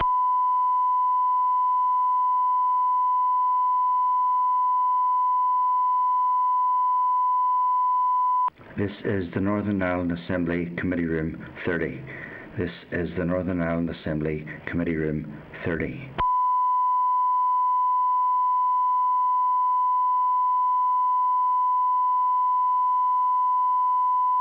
This is the Northern Ireland Assembly Committee Room 30. This is the Northern Ireland Assembly Committee Room 30.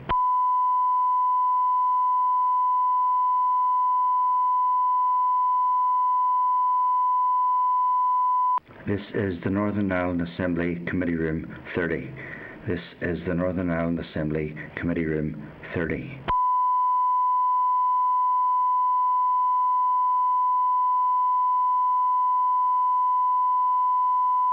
This is the Northern Ireland Assembly Committee Room 30. This is the Northern Ireland Assembly Committee Room 30.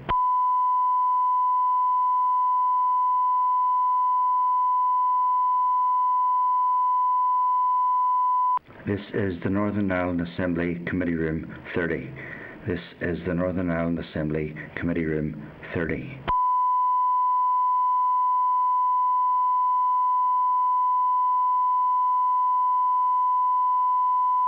This is the Northern Ireland Assembly Committee Room 30. This is the Northern Ireland Assembly Committee Room 30.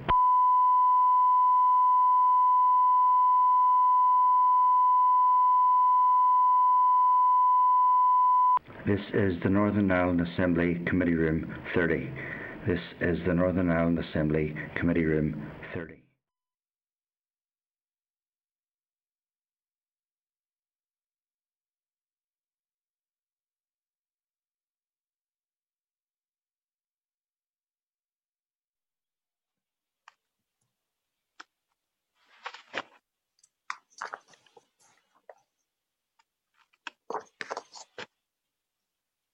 And yeah, okay, so that's us back again. So, members, we'll move on to item 7, which is the EU exit from the UK exit from the EU and the post-Brexit transition. And it's an oral evidence session with business organisations. And the information is available for members on page 118 to 181 of the meeting pack. And maybe if we could ask broadcasting to bring Fergal O'Brien, Angela McGowan and Michael Darcy up into the spotlight for us. And we can... perfect, there we go. So I can take the opportunity to welcome the three of you to our committee meeting. We have Fergal O'Brien, the Director of Policy and Public Affairs at IBEC, Angela McGowan, who's the Director of CBI Northern Ireland, and Michael Darcy, who is the Programme Lead between the two in the Joint Business Council. So you're very welcome to our committee. We take the opportunity to thank you. Obviously, Brexit matters have been dominating a lot of the work of our committee over the past year, and we regularly engage with various sectors to get updates on what's happening and get a sense of what's taking place on the ground. So we really appreciate yourselves coming together. I think the usual format is that we'll maybe fire it over to yourselves, maybe to say a few words or give us a bit of an introduction, and then we can pass to members who will have specific questions and move to a question and answer session after that. So if you're happy enough, I'll pass over to yourselves then. Thank you, Chair. I think I'm going to do some introductory remarks, and then Fergal and Michael will follow me. So by way of introduction, I am the Regional Director of the CBI in Northern Ireland. The CBI, as you probably know, is the UK's leading business organisation. We speak for about 190,000 businesses across the UK, and within that, the employees represent about a third of the private sector. So a full spectrum of business interests by sector and by size. And in Northern Ireland, we represent over 75% of the top 100 companies. So we very much welcome the opportunity today surrounding this particular issue and your willingness to engage on it. I suppose as we approach around 90 days into the new arrangements, certainly CBI members report that trade has been moving reasonably well and that they are increasingly getting to grips with the new administrative requirements. The CBI know that the protocol is not perfect, but it is a dynamic framework that the business community wants to bed down and to secure so that we can have peace and prosperity in the island. And we know that it is needed to uphold the trade and cooperation agreement for the whole of the UK as well. The upshot of maintaining largely barrier-free trade across the island of Ireland has already delivered economic benefits. With recent data shown in January that Republic of Ireland imports from Northern Ireland were up 10% and exports to Northern Ireland were up 17%. But ultimately, Britain is Northern Ireland's largest trading market, and therefore getting that unfettered access to the market has been hugely important to us. However, getting to grips with the at-risk test, the rules of origin, the customs administration has not all been plain sailing for Northern Ireland businesses. The new arrangements are much better than a disorderly withdrawal from the EU, but we do need to urgently find solutions to I think they're well-documented challenges and barriers to trade from Britain.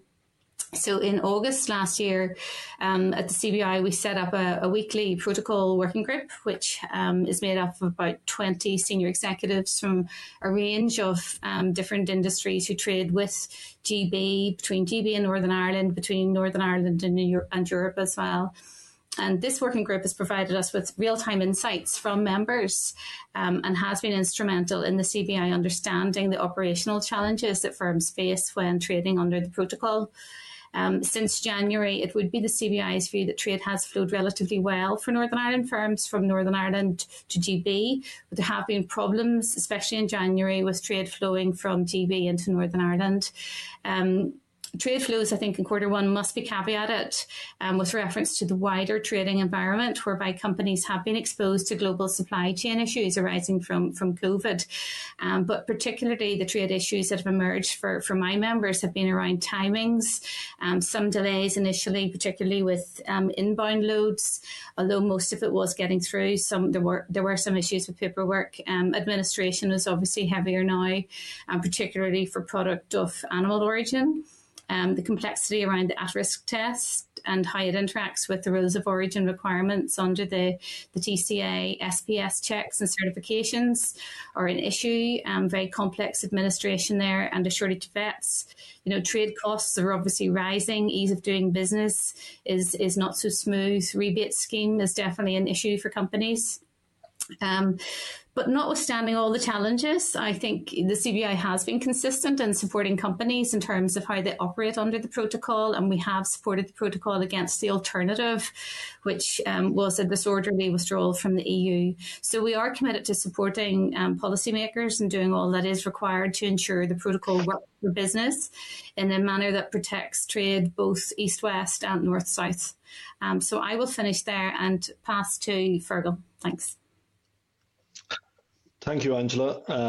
Good afternoon, Chair and committee members, and many thanks for the opportunity to meet with you today. For what else is a really important and critical issues, I suppose, for business and the wider economy. So I'm Fergal O'Brien, Director of Policy and Public Affairs at IBEC. And maybe just firstly, I'd just like to say a few words about IBEC. I know some of you may be familiar with us and maybe others less so. IBEC is Ireland's largest business representative group, and we're the largest lobbying organisation of any type in Ireland. And also at an EU level, we're actually the third largest national representative group. So we have about 250 staff now in IBEC working across the area of policy development that I lead out on employer and HR and workplace issues. And we also then have 38 different trade associations. IBEC is quite unique in that context, in that all of the various trade associations working across the different sectors of the economy, they're fully integrated into the one organisation. So, for example, in IBEC, you'll find the retail sector, food and drink, medical technology, biopharma technology, financial services, property, and a host of other industry groups, all working side by side for the betterment of the economy and society, all within the same organisation. So that's been very useful, particularly in the context of Brexit and the challenges that has brought. Our member engagement on Brexit has varied across the different sectors of the economy, I think, to be fair to say. For some sectors, such as food and drink, and again, Angela mentioned the particular challenges that the food sector has been facing. It's by far been the most significant policy issue impacting on them over the last number of years. While for others in the services sector, it's probably been much less dominant. But there's no question for all our members and for all businesses, there has been extensive engagement on all of the planning required to be as prepared as possible for what was a major change as we see it in the economic order which Brexit has brought about. Again, I suppose very much like Angela and the CBI experience, I would say that by and large our members are working through the changes without severe disruptions, although most are now reporting a higher cost of doing business as a result of those new regulatory administrative changes, and in particular the supply chain alterations which have been material. The level of disruption now, as we, I suppose, come to the end of this quarter one, they're nowhere near as severe as they were in January, that's for sure. And many of those initial teething problems have been overcome. However, we continue to hear from our members that the movement of goods on and off the island has become much more complex and crucially costly, and many businesses fear that is going to be a long-term increased cost in terms of doing business. The export companies in IBEC membership are definitely relieved that the new GB border operating model requirements, which are due to come in April and again in July, have been postponed with a further grace period, because many had feared that further disruption to trade flows would be brought about. We were quite concerned in terms of the capacity on issues such as animal health issues and associated checks. IBEC has always supported a meaningful transition period in the Brexit process, and it has been a source of frustration for our members that business was ultimately left with so little time to plan and prepare for what were very significant changes. To make some comments on how supply chains have been working across the island of Ireland from our members' experience, those with integrated supply chains are reporting that they continue to work effectively. But again, their business operations have not been without their challenges. A number of our members, particularly in food and related sectors, are reporting that the treatment of Northern Ireland origin inputs being a particular challenge in relation to external EU trade deals and other EU issues as well. So that definitely remains an ongoing challenge for our members and something we're very aware of engaging with our government on. Overall, I suppose to conclude, it's very clear to us, look, that the Irish economy, actually, despite the very significant twin challenges of Brexit and COVID, it continues to grow and grew last year and will grow again in 2021. But that economic performance is very much what we call K-shaped. So we're seeing some sectors of our economy performing very strongly, while others, unfortunately, remain in shutdown right now. But overall, we are looking to the post-COVID world with confidence, given the underlying strength that we see in business and we see in our business model. And in particular, we're urging policymakers to be ambitious in investment for economic recovery. And we see particular opportunities to progress ambitious connectivity and investment programmes that will benefit the entire island of Ireland. So I'll leave my opening remarks there for now, and I'll pass on to my colleague Michael Darcy. Good afternoon, everybody, and I'd like to join Angela and Fergal in thanking you for the opportunity to address the committee this afternoon. I'm the programme lead for the IBEC CBI Joint Business Council, or JBC for short. Personally, I've been involved in researching and considering North-South economic and business interaction since the early 1990s. In the context of your previous discussion, I'm not sure if that puts me in the younger or the older age cohort, but perhaps somewhere still in the middle. But certainly now that the UK has left the EU, this is a welcome and important conversation on the implications for business of this new North-South dynamic that's resulted, and indeed implementing the Northern Ireland Protocol. So a little background first on the JBC. It has been around for 5 decades and has in that time facilitated business leaders in both jurisdictions to jointly promote strategic investment to support the growth of business employment across the entire island. The focus of its work is to identify and promote opportunities for mutual benefit. And the key words there are mutual benefit. So CBI and IBEC members first met to discuss these opportunities along with their shared concerns in the early 1970s. Indeed, we have the minutes for that first meeting, and it might surprise you to know, or maybe not surprise you, that 3 top items were improving the transport infrastructure, secondly, dealing with the illegal movement of steel, which was distorting the market. And thirdly, the opportunities were going to be created by both the UK and the Republic being in the then EEC. In the 5 decades since, the JBC has constructively informed and supported the development of joined-up North-South infrastructure. And this is important that it encompasses soft as well as hard elements that are needed by business, not just transport and spatial planning, but also skills and research and development, for example. So in the early 1990s, the JBC responded to the new opportunities created by the single European market by providing evidence, and this has always been critical to the JBC's approach, that following the paramilitary ceasefires and the Belfast Good Friday Agreement, there were North-South opportunities of mutual benefit, because at that stage there was a lot of doubt and concern that they weren't the case for doing more trade and business across this island's borders. Indeed, at that time, the trade and business across this island border was the lowest in the then EEC. Indeed, this opportunity was first envisaged by Sir George Quigley's seminal proposal for an island economy, and indeed the Belfast-Dublin Economic Corridor that coincidentally was rebooted this morning, jointly by Belfast City Council and Dublin City Council, along with all of the local authorities along the East Coast.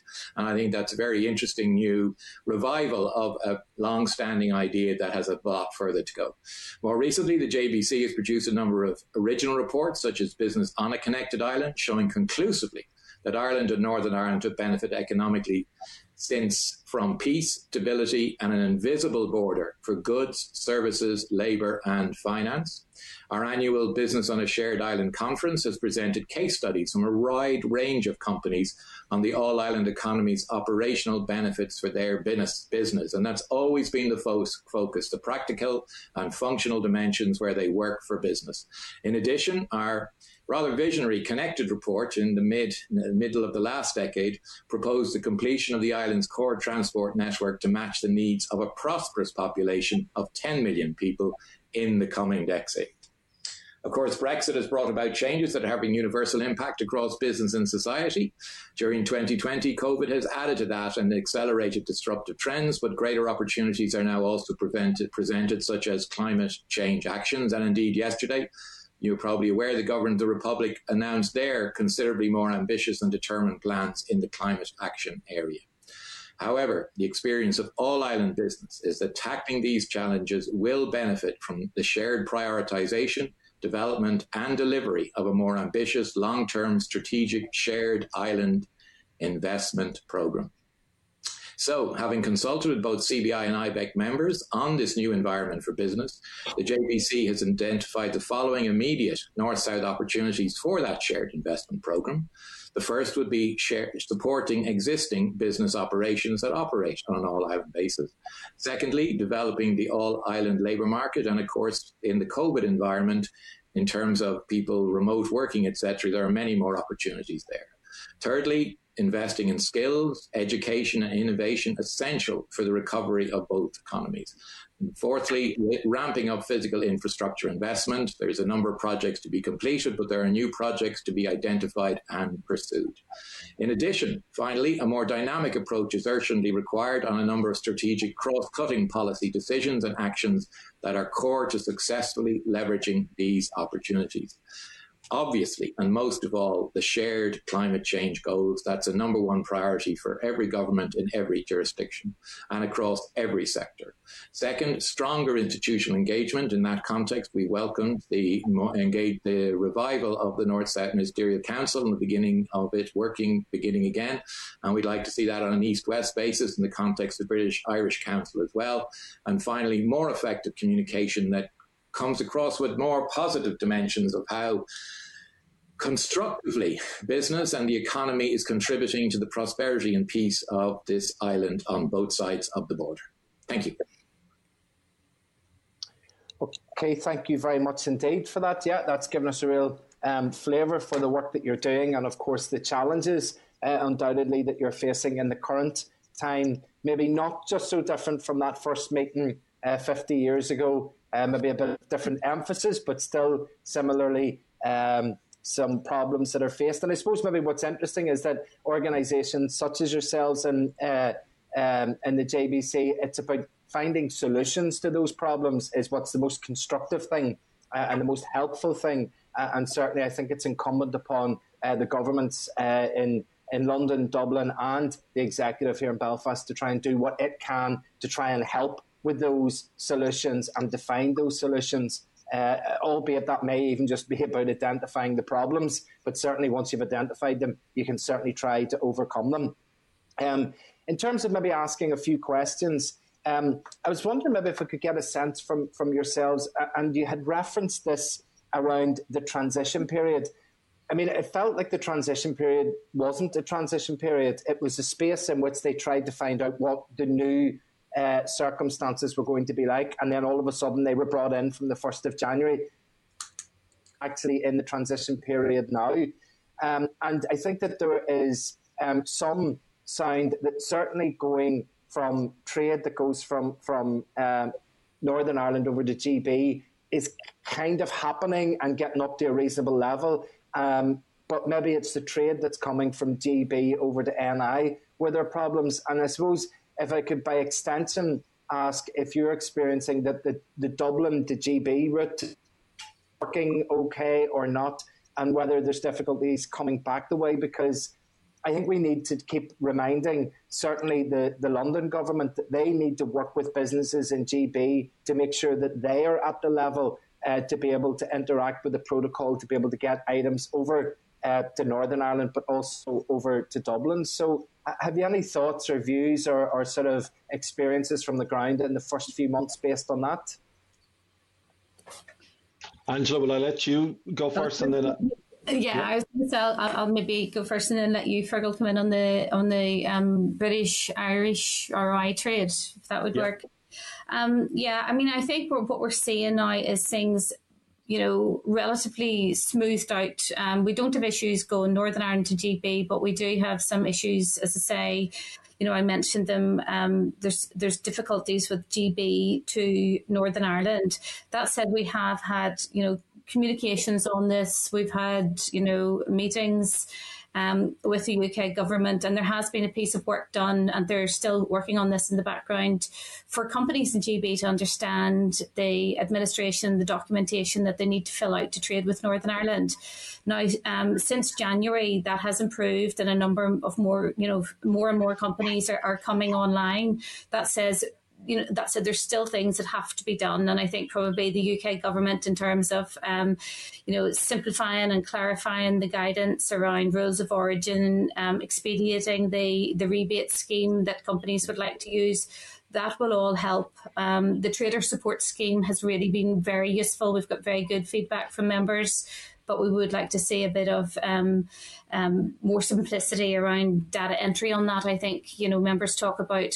So we know that there's more could be done, and, this is going to take time, but we do need a sort of that collaborative approach from the government to work with business and to work with the to the EU side to make it happen in a much more smooth fashion. Yep. Thanks, Chair. Thanks, Angela. It definitely landed on us at the last minute in the days before Christmas. I think I'd been hoping for a sleep in on Christmas Eve, and that didn't happen. And that was the same for businesses. Despite the fact that many of the new arrangements may have been signposted in advance, until we ultimately had an agreement and we had that certainty that tariffs were not going to be part of our trade and cooperation agreement, businesses weren't really able to fully plan. And we were frustrated, absolutely, from an Irish business perspective, that we ended up in a situation that we didn't have a meaningful transition period. I think that made it very difficult for businesses to be fully prepared, despite all of the engagement we had with them and the work that state agencies, again in the UK and here in Ireland, had done. Lots of businesses still were not where they should have been, but we can't look beyond the last minute nature, I think, of the agreement and the disruption that caused. So January was difficult. When we look now, I suppose, at the flows between GB and Dublin and Ireland more widely, we see that a lot of companies have changed their supply chains. We've seen the trade data initially for January and February, which is substantially down on what it would have been a year earlier. I think we can't underestimate the complexity as to how the supply chain logistics system works in terms of companies using the land bridge from the continent through GB, working with other suppliers, picking up occasional pallets, bringing them for SMEs across the economy. All of that has been disrupted. And unfortunately, again, we need to see this level out a little bit as we've gone through some of those teething problems. But it looks like to us that will result in a kind of a permanent supply chain disruption between GB and the Republic. I think that's unfortunate. We really want to see that strong cooperation, both north, south and east and west, to support all of our economies. But we're seeing our members now struggling with those disruptions and facing higher costs. And they've lost so much of the agility in their supply chain, because being able to hop across the Irish Sea in a very kind of timely and efficient way was really good for business. Trying to manage supply chains now where we have an uncertain land bridge or working directly with the continent has been very disruptive. So some of the teething problems have been overcome, but we do see significant long-term costs, higher costs of doing business, and ultimately disrupted supply chains, which we think are bad for both the Irish and the wider UK, GB and NI economies. I was just maybe going to add as well, Chair. I mean, I would agree with Fergal. It was a very abrupt start to the year. The 11th hour deal didn't help, and I mean, larger firms certainly were wise to what they had to do, but, still had to employ a lot of teams to come in over Christmas to try and be ready. Many of them had bought things in advance to reduce the issues around delays, etc. But the grace periods have helped, and obviously, I suppose what we need now mostly is for the UK and the EU to agree those grace periods and use the time wisely when we get them to find long-term solutions. Okay. And in terms of, obviously, it's a complex problem and complex set of logistics that need to be worked around, but while there won't be any silver bullets to it, I have heard some sectors such as retail NI, for example, saying that if some sort of agreement could be found on the SPSS checks, that would remove such a substantial amount of the paperwork and such a substantial amount of the sort of issues and problems that it would allow trade to flow a lot easier after. Is that something that you could see being useful and something that we maybe should be sort of trying to pursue and ask for? Yeah, I mean, certainly from the Northern Ireland perspective, we're a very agri-food based economy, and this has been a significant burden. So I think probably it has caused a lot of the delays. There's been problems around the number of vets, etc., and maybe a UK-EU veterinary agreement would be the solution. And Fergal, how would that impact in Dublin? again, our members are struggling with a lot of these same issues. In particular, I suppose, when we were looking, as I said, at the new requirements coming into place for selling into GB from the 1st of April, they were very concerned. So I agree with Angela that we need to use this time ahead now to be much better prepared in terms of supporting seamless trade. Obviously, we will have our commitments in terms of single and internal markets, that our industry, they're very significant requirements upon them and they need to comply with them. But we want to see that cooperation really being enhanced between the UK and the EU, because some of the challenges we've had in the early part of this year has been very disruptive. Okay. Look, I'm going to open up to members for questions and move to Martina for some questions.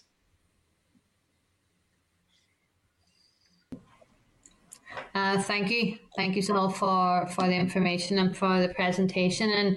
And as I was listening to you, particularly when you were talking about the difficulties that you're having with goods and produce coming from Britain over to the north, and indeed across the island, it's not only Britain to the north or to the island that you would know that there are difficulties. There are problems with moving, especially agri-food goods from Britain to the EU, to Portugal, to Germany, to Croatia, and across the island. So there's no protocol, as we know, in the English Channel. And so the problems are clearly Brexit itself. I don't know if you picked up there was a trader who campaigned for Brexit, voted to leave, and to his horror, I think today, has discovered that there's, and this is from somebody in Britain, that there's 38 pages of paperwork when he's tried to export to France from England, with costing over £500 per shipment. And as I say, that's someone who didn't realise the import of the consequences of Brexit, which has been an unmitigated disaster. So can I ask you, you touched on it there, Angela, in relation to the grace period. And whatever about if there's any further agreements made between the British government and the EU, you know that we all know the EU has clearly called it out that the British government has breached an international agreement. So what kind of preparation is going on at the moment by businesses to prepare for what was agreed in December? And I would prefer we didn't and we hadn't been dragged out of the EU. But given that we have been, and there are consequences of Brexit, are businesses preparing for a end of a grace period, or are they sitting back waiting in the hope that maybe the EU and the British government may come to some kind of another agreement? But given what we know about the EU, has already said the British government has breached an international agreement. I mean, I think we come at this from the perspective that solutions can be found to the barriers that we see at the moment. We think that there is possibility to get agreements on all these issues, but what we really need is for the UK government and the EU to get into a room, to sit down and to work out the solutions. So, I mean, that is I think that they can be found if the political will is there. But there's no doubt about it. There's quite a few hiccups. This is by far from, an easy journey. And I think the cooperation between the UK and the EU will be needed to get there. For us, as I say, it's about extending those grace periods. And I think this is what business expect then, the UK government and the EU to use the time during the grace periods to come out with long lasting solutions, which will work into the longer term. My concern with that, and I would like that to be an outcome that, and I would share your view that if there had been an agreed grace period, in fact, we had asked for the transition period to be extended, and that's exactly what the grace period was about, and that was rejected by the British government too. But given that businesses say that uncertainty is bad, and the British government is acting unilaterally. So whatever about the British government and the EU going into a room, they were in a room they made an agreement, a withdrawal agreement, and then to prevent a disorderly withdrawal from the EU, we had the cooperation agreement that was made. So, and given that business is very clear, always saying to us about the difficulties if they're operating within that uncertain climate, then what are businesses doing? In terms of engaging with both the British government and the EU as well. Like, I know it's been a very difficult period for you, but I know the EU certainly listened to businesses as they did, throughout the period of the withdrawal agreement. So this is even in relation to you all. And maybe if I could ask, Michael, you touched on the area of services. As we know, services aren't included in the withdrawal agreement. So have there been any difficulties emerging from that, or is it too early at this stage, or is there something that you envisage that can happen as a consequence of the North of services not being in that withdrawal agreement? Maybe Martina, I'll come in first on what are businesses doing and who are they talking to. And I mean, I can say that we're having very good engagement actually with the government on this. We have fortnightly meetings with HMRC. We meet regularly with the Trader Support Scheme. They have come to our working group, I think twice already, and they're always available when we want to catch up with them on issues. We're having monthly meetings with the Welsh Government around the Dublin to Holyhead route. We meet with the Department of Foreign Affairs in Ireland, and we met with Simon Coveney, I think it was, back in February. We are part of the Business Brexit Task Force. So we bring up, and there's a particular Northern Ireland dimension to that. And we work with the Northern Ireland office on a regular basis, feeding in what the issues are and what business see as being the solutions as well. In terms of, Martina, thank you for your question. But first, can I just say something, again, as you saw, the JPC likes to take the longer time strategic view. I think one of the things that's been because of the difficulties that we encountered in the short term with the trade movements, and I think there are practical solutions to that, the wider dimension of the protocol, unfortunately, has still not been really looked at. I mean, there's a lot more in it, even though the movement of goods part is the important part. There's a lot more in it than that. As you all appreciate, there's the whole question of the common travel area, which clearly has been very important to keep that and to retain that in terms of the movement of people on the island. And that's relevant to your question about services, because it's people who deliver services rather than goods. So having the common travel area there underpins the continuation of an all-island labour market, whether that be in the geographic northwest or whether it be in the Dublin-Belfast corridor or wherever. So that's a very important piece. Also, there's the question of Article 11, which maintains the conditions for continued North-South cooperation. And there's a whole list of areas there that came out of the mapping exercise that was done by the EU and the UK that identified over 160 areas or 140. Seems to be disagreement about that, like so much else. But again, in there, it's interesting you should mention, we still have key elements of the infrastructure that supports North-South in terms of the electricity market. That's still in place, and that's a service that's important. There's a whole question of climate change, the whole question of environment that's covered there as well. There's the question of skills. All of these areas, I think, are perhaps, what you're asking a question which we don't know the answer to really. Has Fergal identified that at this moment in time, given that regulation continues to be aligned north and south, there is relatively little disruption that we have evidence to the provision of services. So it's a question over time, the degree to which that alignment continues in place in order to support the continuation of this action and the cooperation and the businesses that are, underpinning and doing north-south business.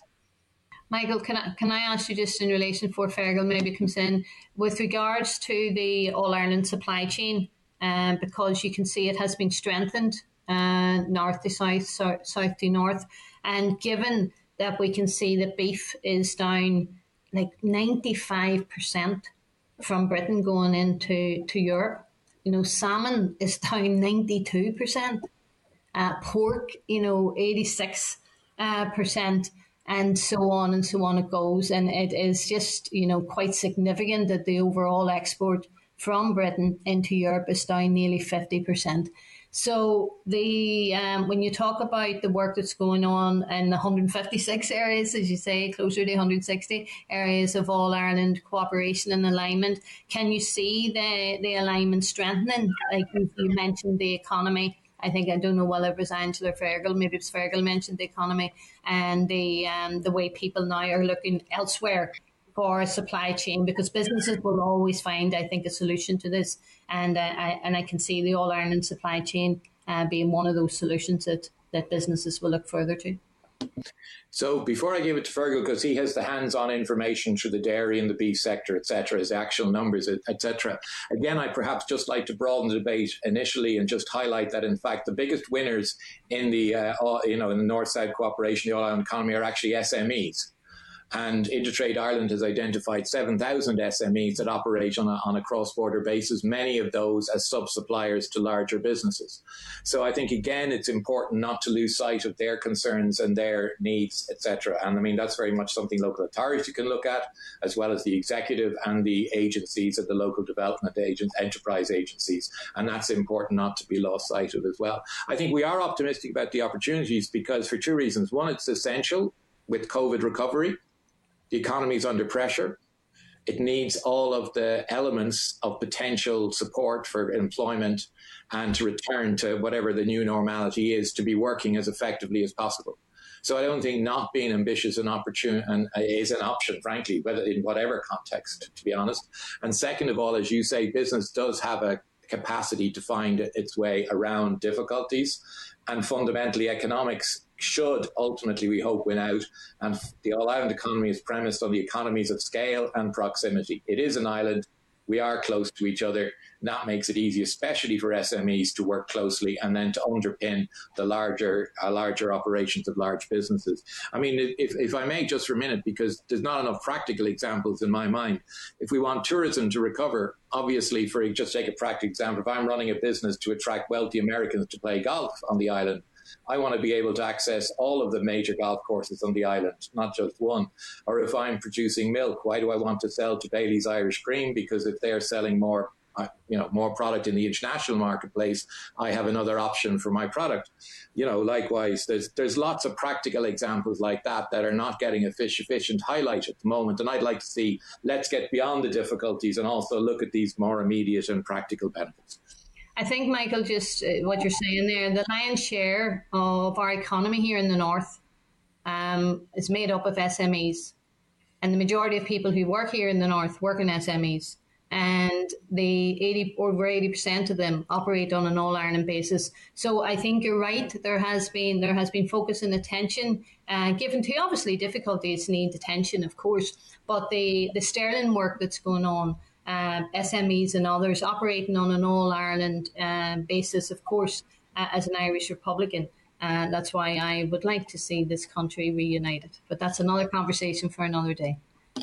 I was just going to say as well, Martina, before we go to Fergal, that I think it is important to remember that the supply chains across the island are highly dependent on the supply chains, very deeply integrated with GB as well and with Europe. And when those get interrupted, it doesn't do anyone any favours. So it's trying to get the trade flowing without as much, without disruption as much as possible is their ultimate goal for us between the islands and between Europe. Yeah, and of course, Angela, and we all said there were going to be consequences of Brexit. Unfortunately, it was an unmitigated disaster. But hopefully we can get some of the wrinkles ironed out. Then maybe Fergal?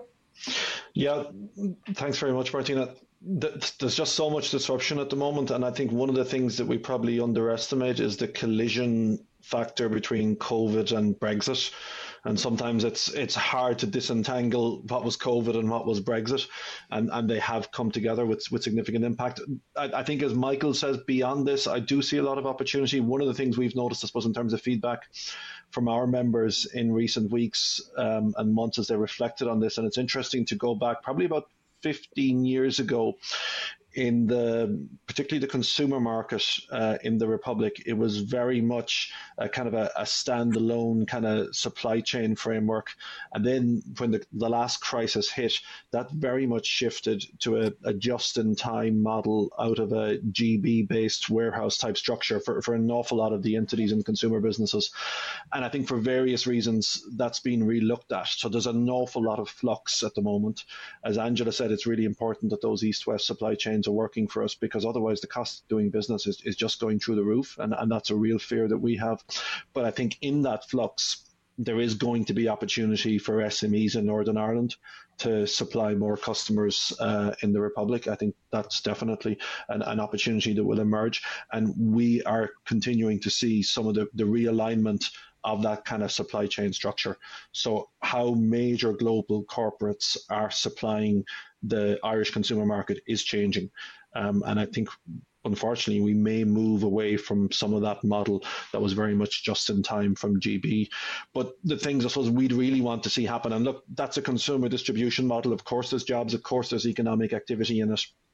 That's what we really want to see, is that additive opportunity around our all-island economy in terms of skills sharing, in terms of innovation sharing, in terms of supply chains, in terms of businesses working with each other and competing globally. And Michael mentioned some of the opportunities in which, as an island, we can compete and win globally. I think that it's interesting to watch the developments in the UK in relation to corporate tax increases. We're going to see the same right across the world. Tax is going to become much less of a competitive issue, and the things that will really matter in terms of helping us win as cooperating economies and as cooperating business communities are going to be investment in our infrastructure, our talent, our skills, and our innovation. And I think on both sides of the island, I think we are struggling on some of those right now. We really want to see this ambitious nature of kind of investment coming through, because there's so much opportunity there. Okay, thank you for those very really interesting answers and getting a flavour of what's the opportunities are as well as what the problems are. Can I open up to any other members? I've none indicating with the raised hands feature for speaking, but it's not always available to everybody. Are there any other members that will wish to ask a question? Okay, that's grand. Thank you very much indeed for that. But look, I think we somewhat, I can see how we kind of strayed towards what the Economy Committee should probably be investigating and discussing with you, but it really does underpin some of the work that we've been doing from the scrutinising perspective with the Executive Office. And to say, I think there are a lot more interesting conversations to come in the future as to how we can join together. I'm seeing Emma there. I know she's having really bad broadband problems, but maybe she may be looking at a question there. Emma, do you want to try with that? Nightmare Chair, sorry. Can you hear me? Yes, indeed, yes. Brilliant, thank you. Look, I want to thank Angela and Fergal and Michael for the presentation. I had a question around, we know obviously the upshots of Brexit haven't really presented themselves in totality yet because of, and you have touched on it in your presentation there, around the fact that this has coincided with COVID, and it's hard to, in terms of the difficulties, it's hard to identify what's been caused by COVID, what's been caused by Brexit, what are the implications of the protocol, and untangling all of that is difficult. I'm also conscious that there are things that are potentially being put on the long finger at the minute because of COVID and restrictions and the fact that people aren't moving about as much. But I had a query around businesses and what the feedback has been from employers around employees' rights and things that are being impacted by a removal from the EU. So I'm thinking of difficulties that have yet to be ironed out and maybe haven't even presented themselves in totality yet around the Frontier Scheme and the EU settlement scheme. So, you know, anybody that's here working from another country, if they're crossing the border, what the feedback has been from that, and if employers are raising that as an issue. I know that I've spoken to employers in my own constituency who have employees from other European countries, and they're not sure whether or not to raise it with them or to be advised employees, obviously, if they need to be filling an application, the fact that closes in the summertime. So I just wanted to know if there was any feedback around that. Okay, yeah. Yeah, I mean, I could say a few words on that, Chair, if it's okay. Certainly, there have been a few inquiries. There haven't been a lot from companies who have concerns how they will move people within teams across the island. So, many of the big consultancy houses, big accountancy companies, law firms, they have all island businesses, and they will move teams around. Now, many of the teams will have EU citizens in it, and there have been some queries around how they move them across the island if they're EU citizens, and just what's involved in that. There's been increased difficulty, of course, since Brexit, not just for companies in Northern Ireland, but of course around the visa process and the extra administration and cost of attracting international workers. One of the things that is raised also is the mutual recognition of professional qualifications. And before the UK and the Irish government each acknowledged the professional qualifications as an essential facilitator to the right to work in both jurisdictions. However, the Trade and Cooperation Agreement doesn't support the continuation of that between the EU and the UK. And so, therefore, it's now, the pathway is a regulator to regulator one in terms of the recognition, and quite similar to what they'd thought about for Japan and Canada, but for neither of those have actually produced a mutual recognition agreement to date. So I think, certainly would be very keen to see the UK and the Irish governments working hard to encourage those arrangements, but probably what is best is the support to develop an overarching sort of reciprocal framework, which is agreed between the UK and Ireland, that allows for professional qualifications to be recognised. And, this would benefit so many professions and give them a clear and consistent route to recognition across the common travel area.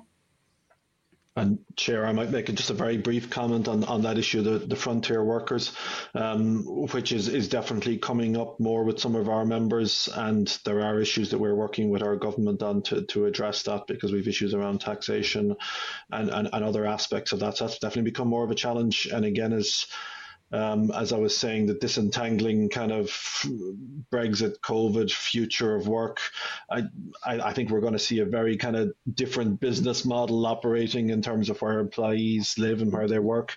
So it's going to bring opportunities. It's definitely going to bring some good employment opportunities in different parts of the island, but we need to make sure that those kind of frameworks are supporting it, because right now there's some challenges. Yeah, and that's something we're very conscious of. Okay, you happy enough, Emma? Yeah. Thank you. Yeah, no. Okay, perfect. That's grand. Okay, listen, Michael, Fergal, Anza, thank you very much indeed. Busy enough year with Brexit and COVID for you, but we certainly appreciate your work and appreciate your contributions to the committee today. So thank you very much indeed. Hopefully we'll encounter again. Every time I ask people if they want to ask questions, and then when I go to end, they cut in. But yes, come on ahead. I think that's... Sorry, Mr. Chairman, there was just there were several comments that were made that I just think it's important to respond to rather than directly asking a question. Okay, go on ahead. Incredible that any member of the Northern Ireland Assembly would continue to defend a situation where 20%, the Chief Veterinary Officer has told us, 20% of the entirety of SPS checks that are conducted by the European Union are being carried out between GB and NI. I think that is totally disproportionate. And I don't think any person could possibly defend that. And the answer to uncertainty around these issues is not to make sure and certain that people's life will continue to be difficult. So I just want to place that on record.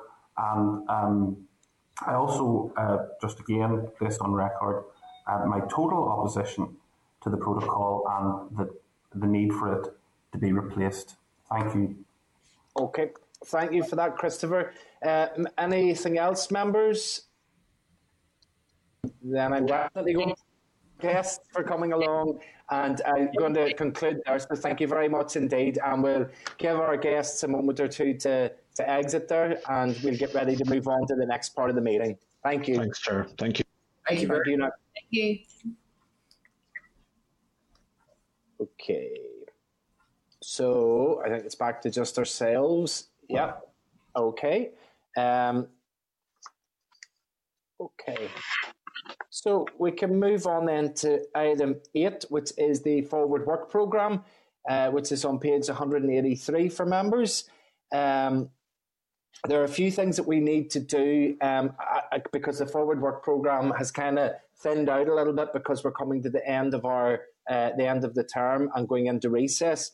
So what I'm going to suggest is that the clerk brings back the Forward Work Programme and populates it with the sort of things that we need to be doing, like examining checking out the financial elements and slotting in where we would have the junior ministers and the First and Deputy First Minister in for their contributions. And then whenever we come back and have our planning day, it will allow us to have the spaces that we can then fill up with some of the things that committee members would like to do. And certainly that will involve us getting officials up in May to give us a briefing on the June monitoring round. So would members be happy enough with that approach? Agreed. Okay, thank you.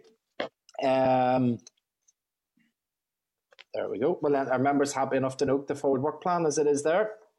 Yep. Okay. In terms of correspondence, there's 11 items there and a number of items in the table pack. One, which is item 9.4 on page 221, is a proposed statutory rule on travel agents' financial assistance.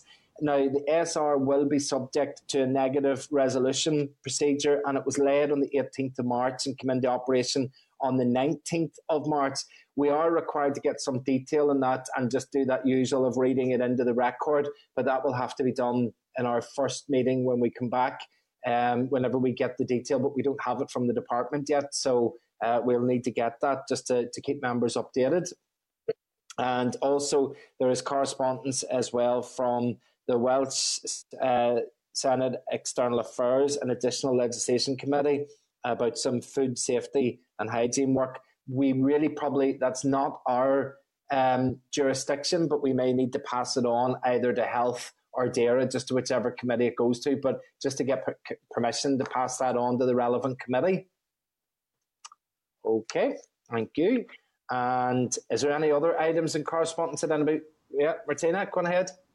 Chair, I also sit on the Infrastructure Committee, and much to my disappointment, a few weeks ago, we were told that the transfer of functions order, as you may recall, came to this committee on the reservoir issue, and we says no, let it go out because it happened as a consequence of a mistake that reservoirs ended up in the Department for Agriculture as opposed to the Department for Infrastructure where the staff was, so there needed to be a transfer of functions order. We were told that that transfer of function order has still not been signed off yet. I have made queries about it and I've been told it's only about a process. So that's what this letter is about, asking us as a committee to support the acceleration of that and to ask the Executive Office to please sign the transfer function order in relation to reservoirs. We have a reservoir in Craigan, in Derry. There's a number of reservoirs and we need this transfer function order so that it goes into the Department of Infrastructure who want it. The committee, the Minister will accept it. It is about a process, but it hasn't been done yet and we need to get it moved forward. The chair has frozen.